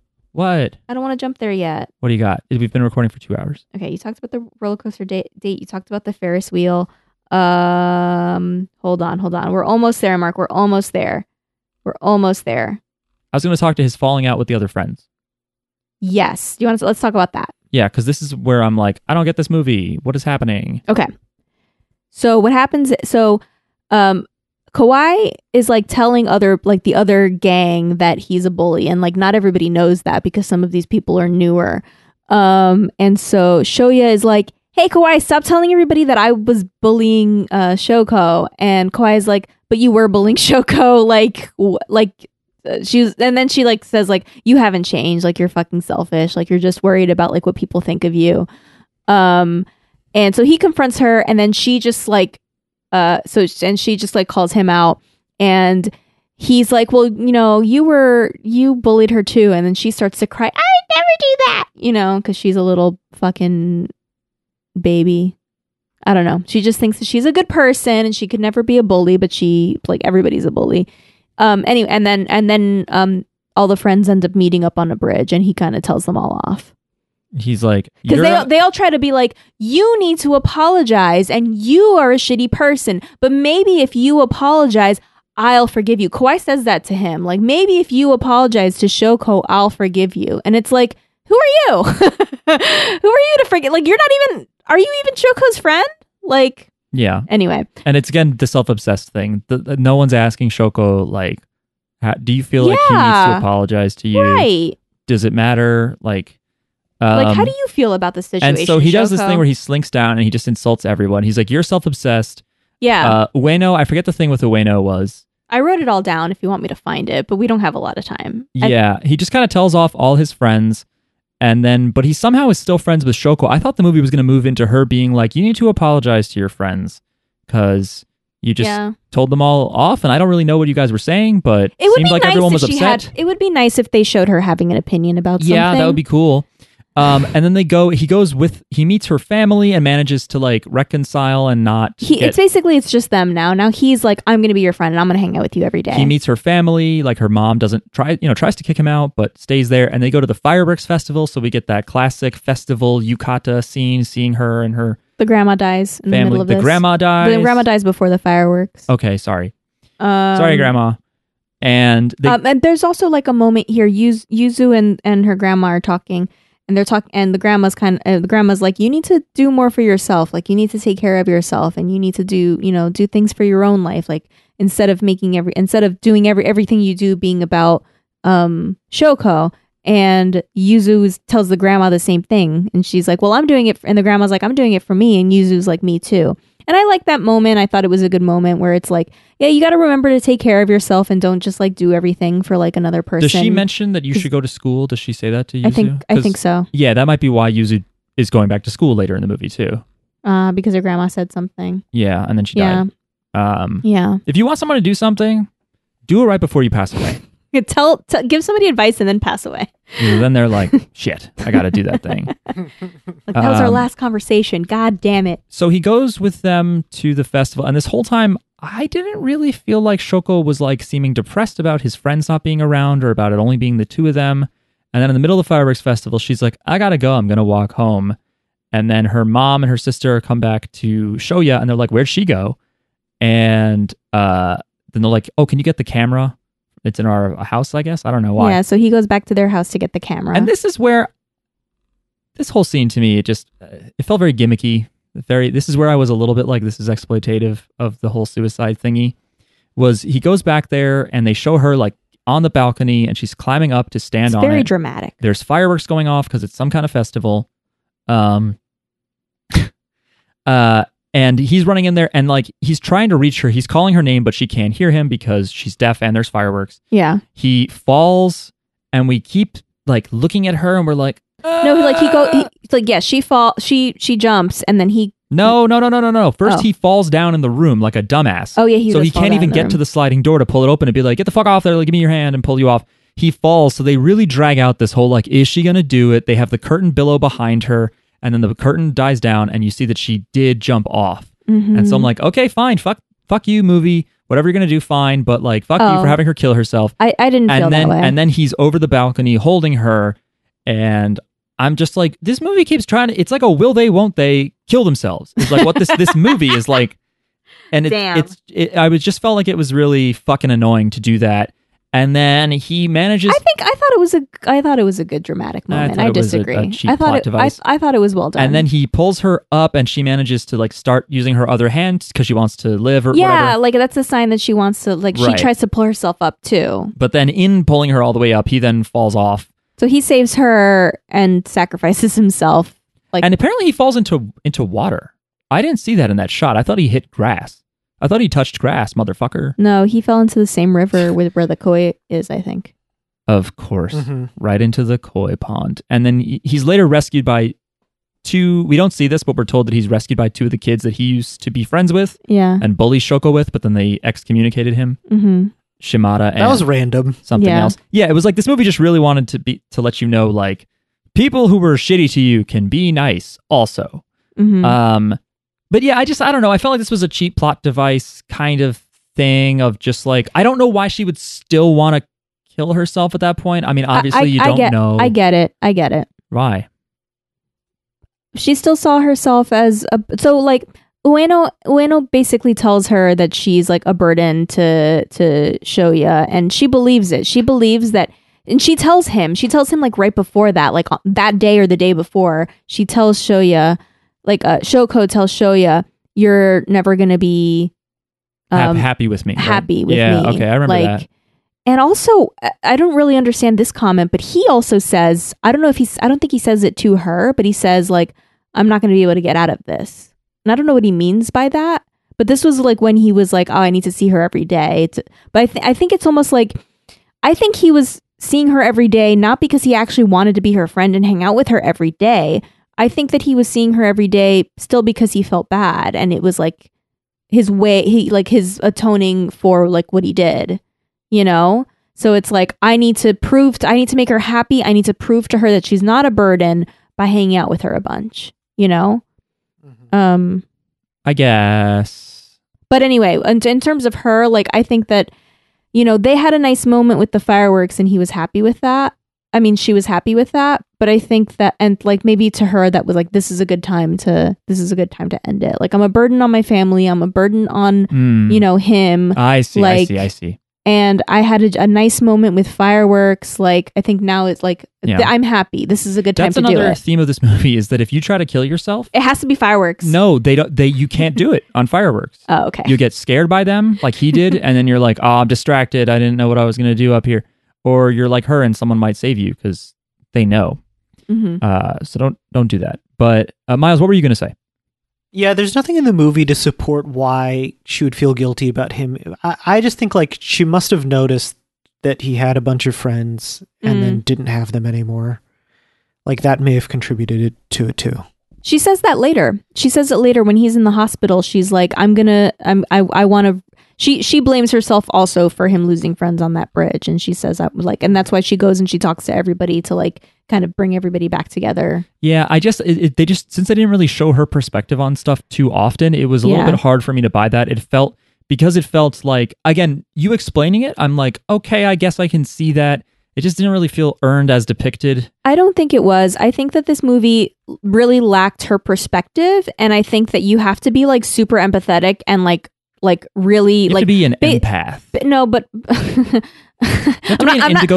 I'm not like look at me, I'm so empathetic. But like I had to reread my notes to like understand what happened in that movie. Yeah. Like I reread like before doing this podcast, and I usually don't reread my notes, but I did for this one. I just went through my notes to like kind of think about what I wanted to talk about, and that like made it clear. Like kind of if you already know how it ends, and then you like think about the beginning again and what they did in middle school and stuff and like all of that, like it kind of, and you also think about her perspective, like what is she thinking? Like you can kind of fill that in afterwards, but I think it's like a second watch type of thing, you know, like the first time you watch it, you really don't know why she's doing it. I just felt like outside of her being bullied in the beginning and like there's something where she's where she's wet from being in the fountain. She says to her sister, I want to die. Mm-hmm. Just like in this case, we didn't really see her being depressed at all. So and again, I know in real life you don't know what someone's going through. Well, but it's a movie, and I wanted to. It felt out of nowhere, so to me, it felt like a device because I was just like,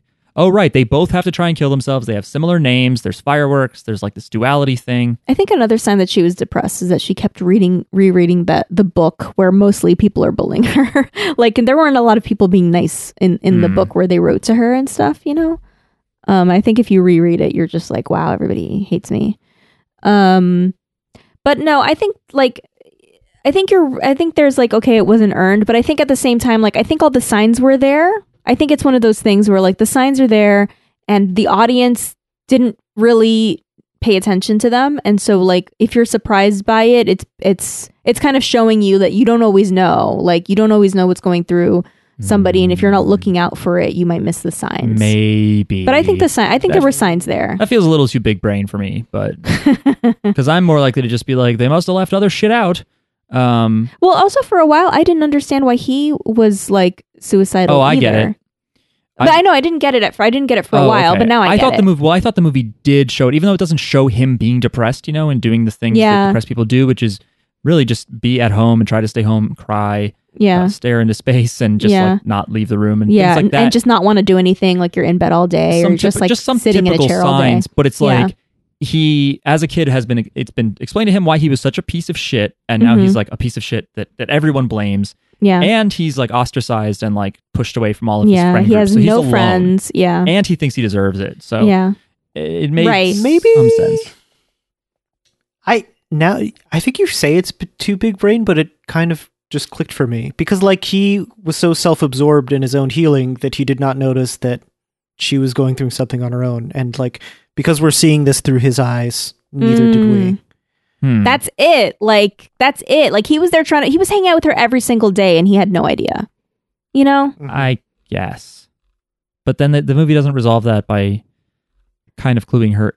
No, cluing us the movie in. does resolve it, and we'll get there. Okay. It doesn't resolve. I mean, Because then now he's in a coma, and I was like, if he's gonna wake up from this coma and also have a disability now, I was like there's this real duality thing. I was like, that's gonna be, I don't know if I'm gonna like that less or more, but it was just gonna be too poetic and too movie for me.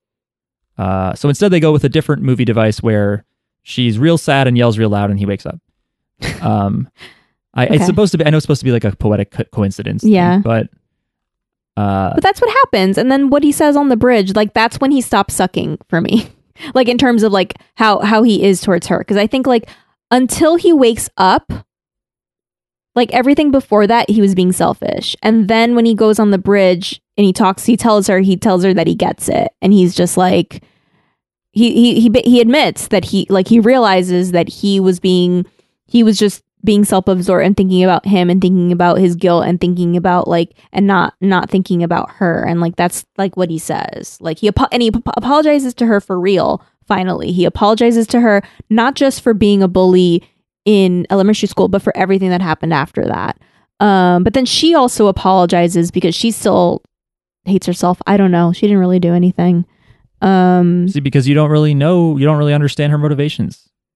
I think it's just like unfortunately it's a very just kind of like she hates herself. Again, though, the manga has has scenes where you understood the mom was a little bit more, I don't know if I'd say abusive, but she was way more like guilt inducing. You know what I mean? It's abusive. It's emotionally abusive. It sounds like. Yeah. I don't know why I'm hesitating to condemn a fictional character. Yeah. But yeah, in the movie, it just seemed more like her mom was fierce because everyone was mean to her daughter rather than it's like you also were mean to your daughter a little bit. Yeah. Yeah, the movie can't get to everything, but also, so then while he's in a coma, she tries to go around to everyone that was insulted on the bridge that day or everyone that was part of the friends group. Right, Jackie? Mm-hmm. Something like that. Did you just get them all together? I don't remember what exactly that's about. She just wants to get them all together so that they're all friends and like and then he goes back to school and everybody's like excited to see him and they have like gifts for him and stuff, including the like 1,000 crane paper cranes, which is like a good luck thing that you make for somebody.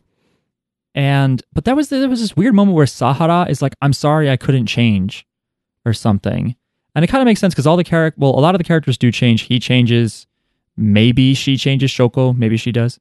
Her younger sister changes. I think she starts going back to school. Yeah. Ueno learns a little bit of sign language and seems like she's still going to be... That was great. When she's just like, Ueno fucking learns how to call her Baka in fucking sign language. She's still going to be a little shithead, but she's going to be at least able to sign it out. She's like, I want to insult you in the fucking language that you understand. Like, I want to make sure you understand when I insult you, which is better. That's an improvement. But, because otherwise she was insulting her and like, it was like all the hearing people heard it. You know what I mean? So it's if you're going to insult her, do it to her face. Damn it.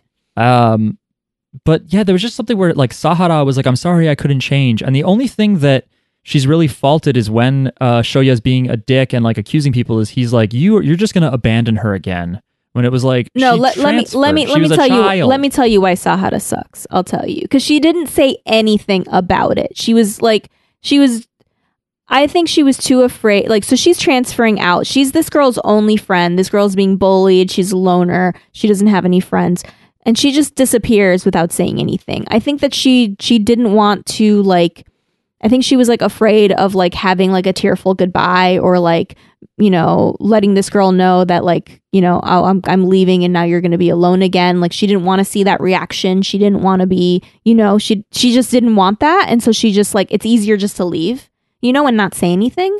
I guess. But that sucks because now it's like my friend just disappeared and I don't know why. And of course the bullies say that it's because of you, you made her leave or something. And maybe it is a little undercooked though. Yeah. Like 'Cause this second time around. I was just like, she had to transfer, because we didn't know that she didn't say bye or anything like that. No, we did. No, we didn't. Did we? What? Well, I guess we don't know. No, but like the students were all like, "Oh yeah, she disappeared because of you." Yeah, I thought they just were using a dramatic verb. I thought they Okay. were just calling it disappeared when she transferred or something. Okay. And you never know. Maybe the parents had to move quickly or something. Who knows why that a kid wouldn't say something. Kids don't always know the impacts of their actions. And the point is, she was nice to her, and she had to leave because her family was leaving. And then, I don't remember her being like, "Oh, I couldn't change." I'm like, did she abandon her as an adult? She just seems like she was a nice person. So I don't know if we're missing more of her story as well. Yeah, I don't know. Does she not talk to her while Shoya's in the hospital? Is that the deal? She should have been Shoko's friend directly instead of having Shoya. I don't know. I didn't quite get it. Anyway, eventually though, she is really sad, and she has a dream about him dying or something. And she goes to the bridge where all the fish are. The fish are clearly bored and they just want bread. But she breaks down and cries, and he wakes up in the hospital. And for a minute, his voice is affected, and that's where I was like, "Did you guys hear that?" He calls out for his mom or something, and his voice is distorted in a way where I was like, "Did he lose some kind of speech Oh no, I didn't capability?" notice But no. Then he's somehow able to walk multiple blocks to the bridge. He kneels down and they talk to each other. He still doesn't say all the stuff that I wish he would say, but he does say sorry. It was better, yeah. And then it ends with them with the friends. We seem like they're changing and they're back for him. I quoted this. He says to her on the bridge, he says, "I understood you in ways that were convenient for me." And I think that's he gets it, So that's a good thing to recognize. Yeah. Yeah, because he didn't recognize that she was depressed and shit, And I guess I didn't realize he was talking about recent times. I thought he was just talking about childhood. No, okay. because he says, "I'm sorry." Because when he apologizes, he said, "I'm sorry for what happened before, but also what happened after that." Right. Yeah. He does say that. Okay. He's like, "I hurt you," and he says, "I didn't change, and that's why you fell, and it's my fault." I think that's him saying that, right? Not her. Maybe it is her saying that. One of them says, "I didn't change, and that's why you fell, and it's my fault." Maybe it's her that says that. I don't know. Anyway. Yeah, realizing that killing yourself is also a huge burden on people. Yeah. I'm not one of these, why would you commit suicide people? Not one of these people who curses people who die or whatever. I don't like when people do that either. Mm. But, if you're going to be calculated and be like, I'm a burden to people, well, suicide is also a big deal. Well, you kind of outweigh. You're like, well, that's temporary, but then I'm gone, and then I don't. Right, that's what you think in the moment. Yeah. Right. But this is her making the right choice to realize that you trying to do something like that, is a big deal and puts a weight on other people's shoulders. Yeah, and he says that he thought about doing the same thing, but he realized it wasn't worth dying over, and he tells her, "I want you to help me live." So, still about him, I guess, but because really they should help each other live. Yeah, is it not reflected? Does he not say, "I want to help you live," or vice? I don't think so. So it still feels a little bit selfish, but at least he's recognizing her as a person and not somebody to use to make himself feel better. Miles, do you have something you were going to say? If this movie succeeds, I think it's in that sense, as a way of portraying that, it is worth being alive. It could have been, that message can be really delivered in a really corny way, but I don't think this did that. It didn't. It was nice at showing that if you're nice to people, things can be nice. He's nice to his mom, and she's hugs him, and is just really thankful that he worked hard to get money for her and stuff. And that awkward kid is really nice and wants to be his friend and stand up for him because he stood in for him. He didn't have to beat up the bully or anything. He was just I'll take the hit, and he gets his bike back. Yeah, actually. Being nice doesn't always, because Shoko was also really nice, and all her bullies hated her more for it. It's true, but it's better for him to be nice than to bully other people. Well, yeah. I'm saying that, I don't know, yeah. that could be something to think about. That it's would you rather live a life where you bully people and then it could get flipped on you? He wasn't depressed when he was a bully. He was depressed when he was being bullied, basically. Right, but he reaped what he sowed. You know what I mean? Mm-hmm. He was like a bully, and that came back to bite what he him. was doing to her came back to him. Yeah, and he like, and then And maybe he realized that being bullied sucks because it happened yeah, to him. and I think that's what made him realize that like he sucks, and Yeah. like that's what made him feel guilty and stuff. Like But I yeah, think he just didn't know how to he apply didn't really the fix. he didn't really get it. Yeah, yeah. So yeah, and then it ends with, you know, all the friends together going to some school festival thing together, or is it the Day for the Aged or some Japanese holiday? I don't know. Day of Carp. And he cries out in the middle of everyone. Nobody else was there though. He didn't go with his friends. He was alone, wasn't he? He was No. alone in a crowd. Wasn't he alone in a crowd? No, he met up with all of his friends. Oh, yeah, they were going there, to- right, right. He He saw like them. lets them go ahead while he just sits there in the moment and thinks Okay. about it and Yeah, cries. yeah.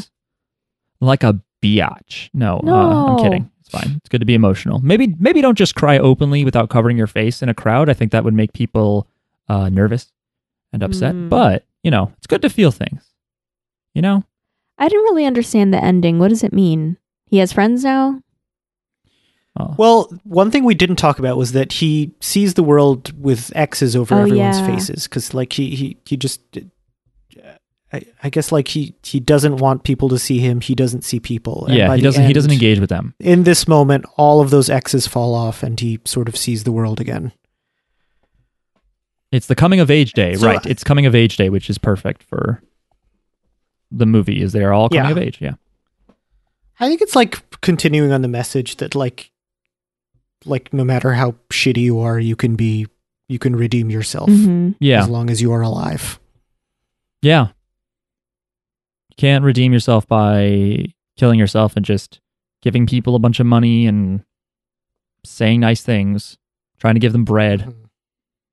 You can just live. Just Are you live talking about better. the coin, the koi fish now? No, but like, Giving you know, them bread. part of his thing before dying was he'd go visit her, right? That And was he'd give part her of his bread, thing. yeah. And then he For the realizes, fish. oh, I can also give her bread when he decides not to kill himself. But So I think I was really I was really impressed with this movie after first seeing it. I think like listening to you guys and hearing all like sort of the things it doesn't get right has been eye-opening, but I still think this is like something kids should see. Mm-hmm. I think with a lot of things, like I think that anything that deals with something like this should be seen by young kids, not young, you know, like teenagers, whatever, middle school kids, and also discussed. Like, because I think like just watching a movie, like different people are going to get different things out of it. But like, I think that, you know, like we all got different things out of this movie, you know, but like having a discussion about it, you can kind of understand different people and different perspectives and different things. yeah, it covers so, a few different teen or children or social issues. It's not Yeah. just about being a bully or being deaf or not. Yeah. It's a few things. One thing, by the way, I forgot to mention was I talked about that politician in Japan who's deaf and said that, I feel like everyone should see this. I think she also said that when she saw this movie, it had captions, Mhm. which she felt like was a rare thing in Japan.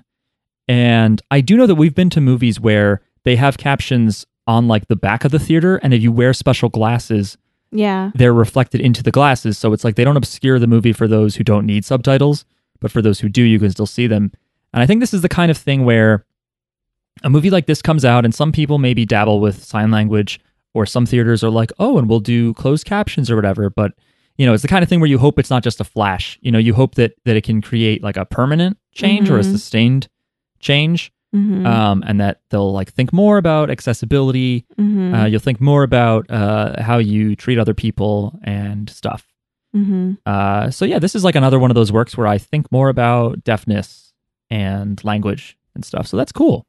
I like that. Miles, you had said that like this movie like really like hit you hard at the end. I'm curious to know like how it made you feel and like what your kind of reaction to it was when you first saw it. It hit me hard throughout, like especially the beginning stuff. It's The just like a beginning was hard. reminder of like Mm. it's like just how shitty school is.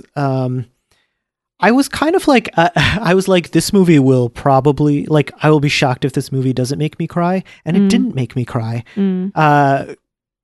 But it was just a really hard movie. I think I was I think because it was such a roller coaster, like I was very worried that they were going to kill the girl.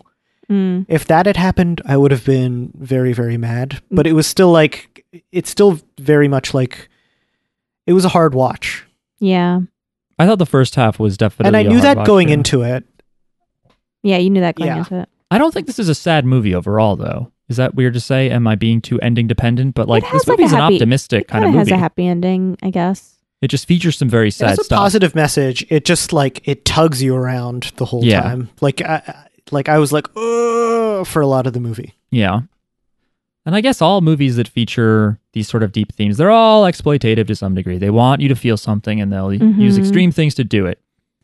Yeah. But it was just- That's what I wasn't sure of at the end. I was like, am I being manipulated or Mm. Right. And this is where is a film, is this fine? like a film teacher would be like, you're always being manipulated. Mhm. But yeah, Okay.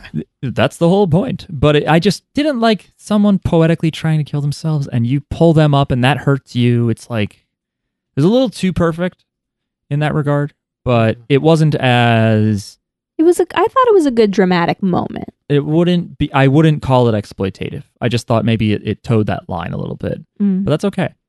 You can do that. Yeah. That's good. Anyway, I think it would have been better if we got more of Shoko, and if at some point there was a proper confession and he knew how she felt about him. And I want to know how he feels I about wanted her. a full sex scene. Does he like her? Come on. Does Whoa. he like her, or does he just see her as a friend? I guess he just sees her as a friend. I think he likes her. You think he likes her? I think he just sees her as a friend. he better like her, else he's wasting She's her so fucking time. cute. That you can have you can be friends. Well, then you got to tell them. Learn how to sign. It's not you, it's me, or something. Because the thing they were hanging out every single day, like Yeah. every single day. You don't if he didn't like her, then yeah. But he's like a boy, so if she tells him, he might be like, "What?" He just has well, no boys idea. don't get it. Jackie, I wanted to ask. So this movie was like directed by a woman and written by a woman. Oh, I think the manga's written by a woman as well.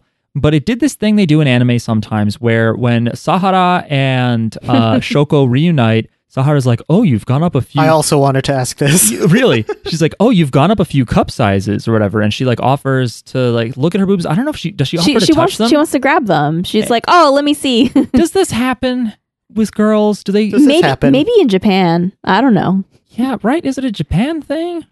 No, I don't. You ever reunite with a friend and ask about their boobs? I think like maybe somebody would. I don't know. People are different and weird. Maybe a girl would say, "Oh, you want to touch them?" But like, that's never happened to me. But I could see that happening because You girls are more open with each other. But would they comment on it? Like, forget the touching part. Would they be like, "Your boobs got bigger"? Oh yeah, girls talk about each other's boobs to each other. Oh, Yeah, you'll okay. say like, "Oh, your boobs look really big." That's funny. Like or like you'll wear like a tight fitted shirt and like someone will be like, "Oh, your boobs are big." Like, funny. "Oh, you got big boobs. Ah, you always hide them because you wear baggy clothes." Like people will point it out.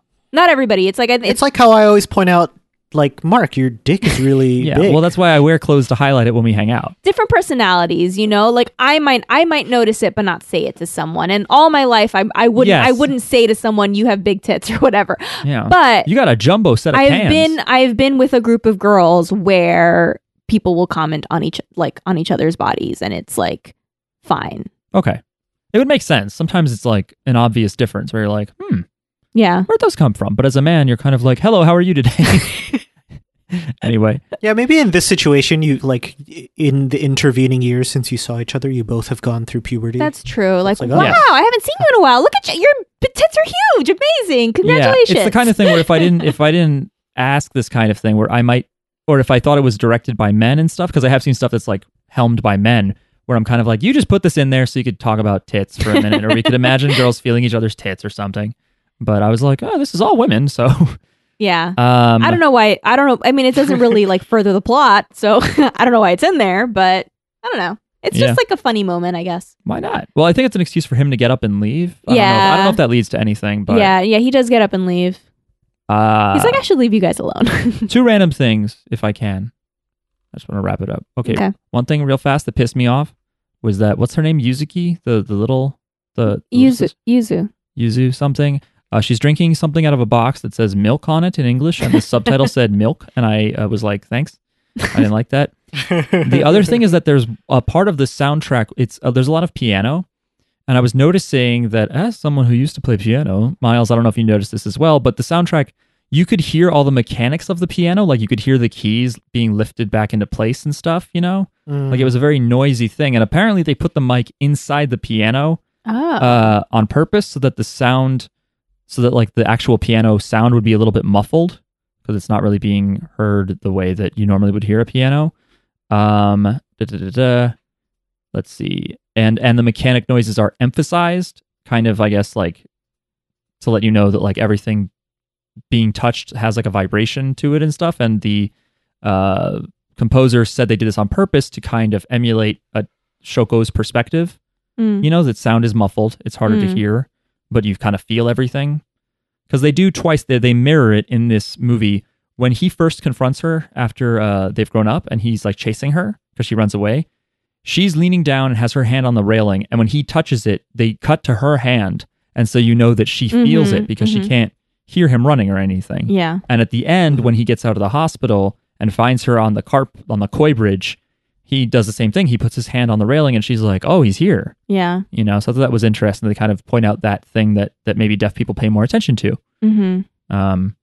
So yeah, overall, I like this movie, and I think you guys have defended it well, and maybe I like it more from talking to you two. Yes. You lose. But I might still say your name is better. It didn't need to be said, Mark. No one needed to put them up against each other. No one needed to compare them. It doesn't matter.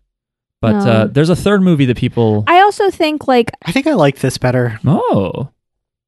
I'm not going to answer. Because Okay. I don't think that they should be compared. I think they're both great movies and you should watch them both. But I also think that, like, depending on how much you relate to these characters, or like if, you know, how close to home these issues hit you, I don't know. This could be like a personal experience for somebody. While like watching the movie, if you like really feel it, like feel a connection to it, like yeah. So like I personally didn't feel that, but I think it's a better movie if it like if something resonates with you, you know, if like you see yourself in one of the characters, or if like you've dealt with bullying, or if you've been a bully and you've regretted it, you know, like, or whatever, you know, or you've dealt with depression, like all the different themes in this movie. Like, I think that because it handled those themes really well, I think it makes it a very likable movie if it resonates with you in that way. So, that's just the thing that I want to say. Okay. For the people mostly for the people out there who were like, I love this movie so much, it made me cry. It like, you know, I relate to it and blah, blah, blah, blah, blah. And then Mark's over here like, I didn't like the movie. I didn't think it was well done or whatever. I mean, hey, the stuff in the beginning with her was definitely like, I was like, oh, this could be real. And yeah, you know, is familiar of school day stuff, and was hard to and bullying is fucking real. And it's like, and they made it like also like realistic too, not like, it's not like the kids are just monsters. Like they're not just evil children. Right. You know what I mean? Like you know, like, oh yeah, this is what kids do, because they're not really thinking like past like the first step of like, this is weird. And I'm gonna say it. Or they're jealous and stuff, and or it becomes and kids normal. don't even really know what they're feeling either. Right. When you're that young. You're not even really thinking. You're just like reacting. You're just reacting to things, and you're hurting people, and you're just, you know, but you're hurt as well in different ways. Yeah, and it made me more interested in the possibility of reading the manga. It's 7 volumes, so it's not very long or anything. And yeah, we got to see K-On! I think that was it. Oh yeah. And someone kept pitching, and it shows up on my feed a lot. There's a viral video of like a therapist reacting to this movie. It's called like Therapist Reacts to blah, blah, blah, blah. Yeah, it's got like 1.5 million views. But we haven't seen it. I didn't want us to watch it. How long is the therapist video? I don't know. Probably fucking long. Any like viral video now is like a video essay of someone rambling for 15 minutes at least. Okay. That felt unnecessary. Not as long as this podcast, though. Not as long Damn. as this podcast, but that's how they like it. It's fucking 23 minutes long. Damn. Okay. Someone posted it on Reddit, and one of the comments is "fuck React videos." Anyway, Damn. so yeah, maybe we'll watch that. If anybody was thinking of being like, "You should watch this video," we're gonna do it probably. Anyway, if you have thoughts, feelings. Oh, you know what? One last positive note. I did also read a deaf girl who watched this movie and said she loved it and cried and felt like I know exactly what this character is going through and stuff. So Damn. even if we felt like she wasn't fleshed out, for people who maybe relate closely, they don't need it to be fleshed out. They just because feel it. they get it. They're like, I know exactly. already get I it. know what this is. But anyway, if you have thoughts or questions or want to talk about JoJo, you can write to jojosbizarrepod@gmail.com. You can also reach us on Twitter. We are @JJBpod. And of course, you can support the show by going to patreon.com/JJBpod. Do you want to know what's up next, folks? Sure. Sure you do. We will be watching an anime next week called From the New World. The first 3 episodes of From the New World, which is on Crunchyroll or VRV. Folks, have a good week. Goodbye. Bye. Bye.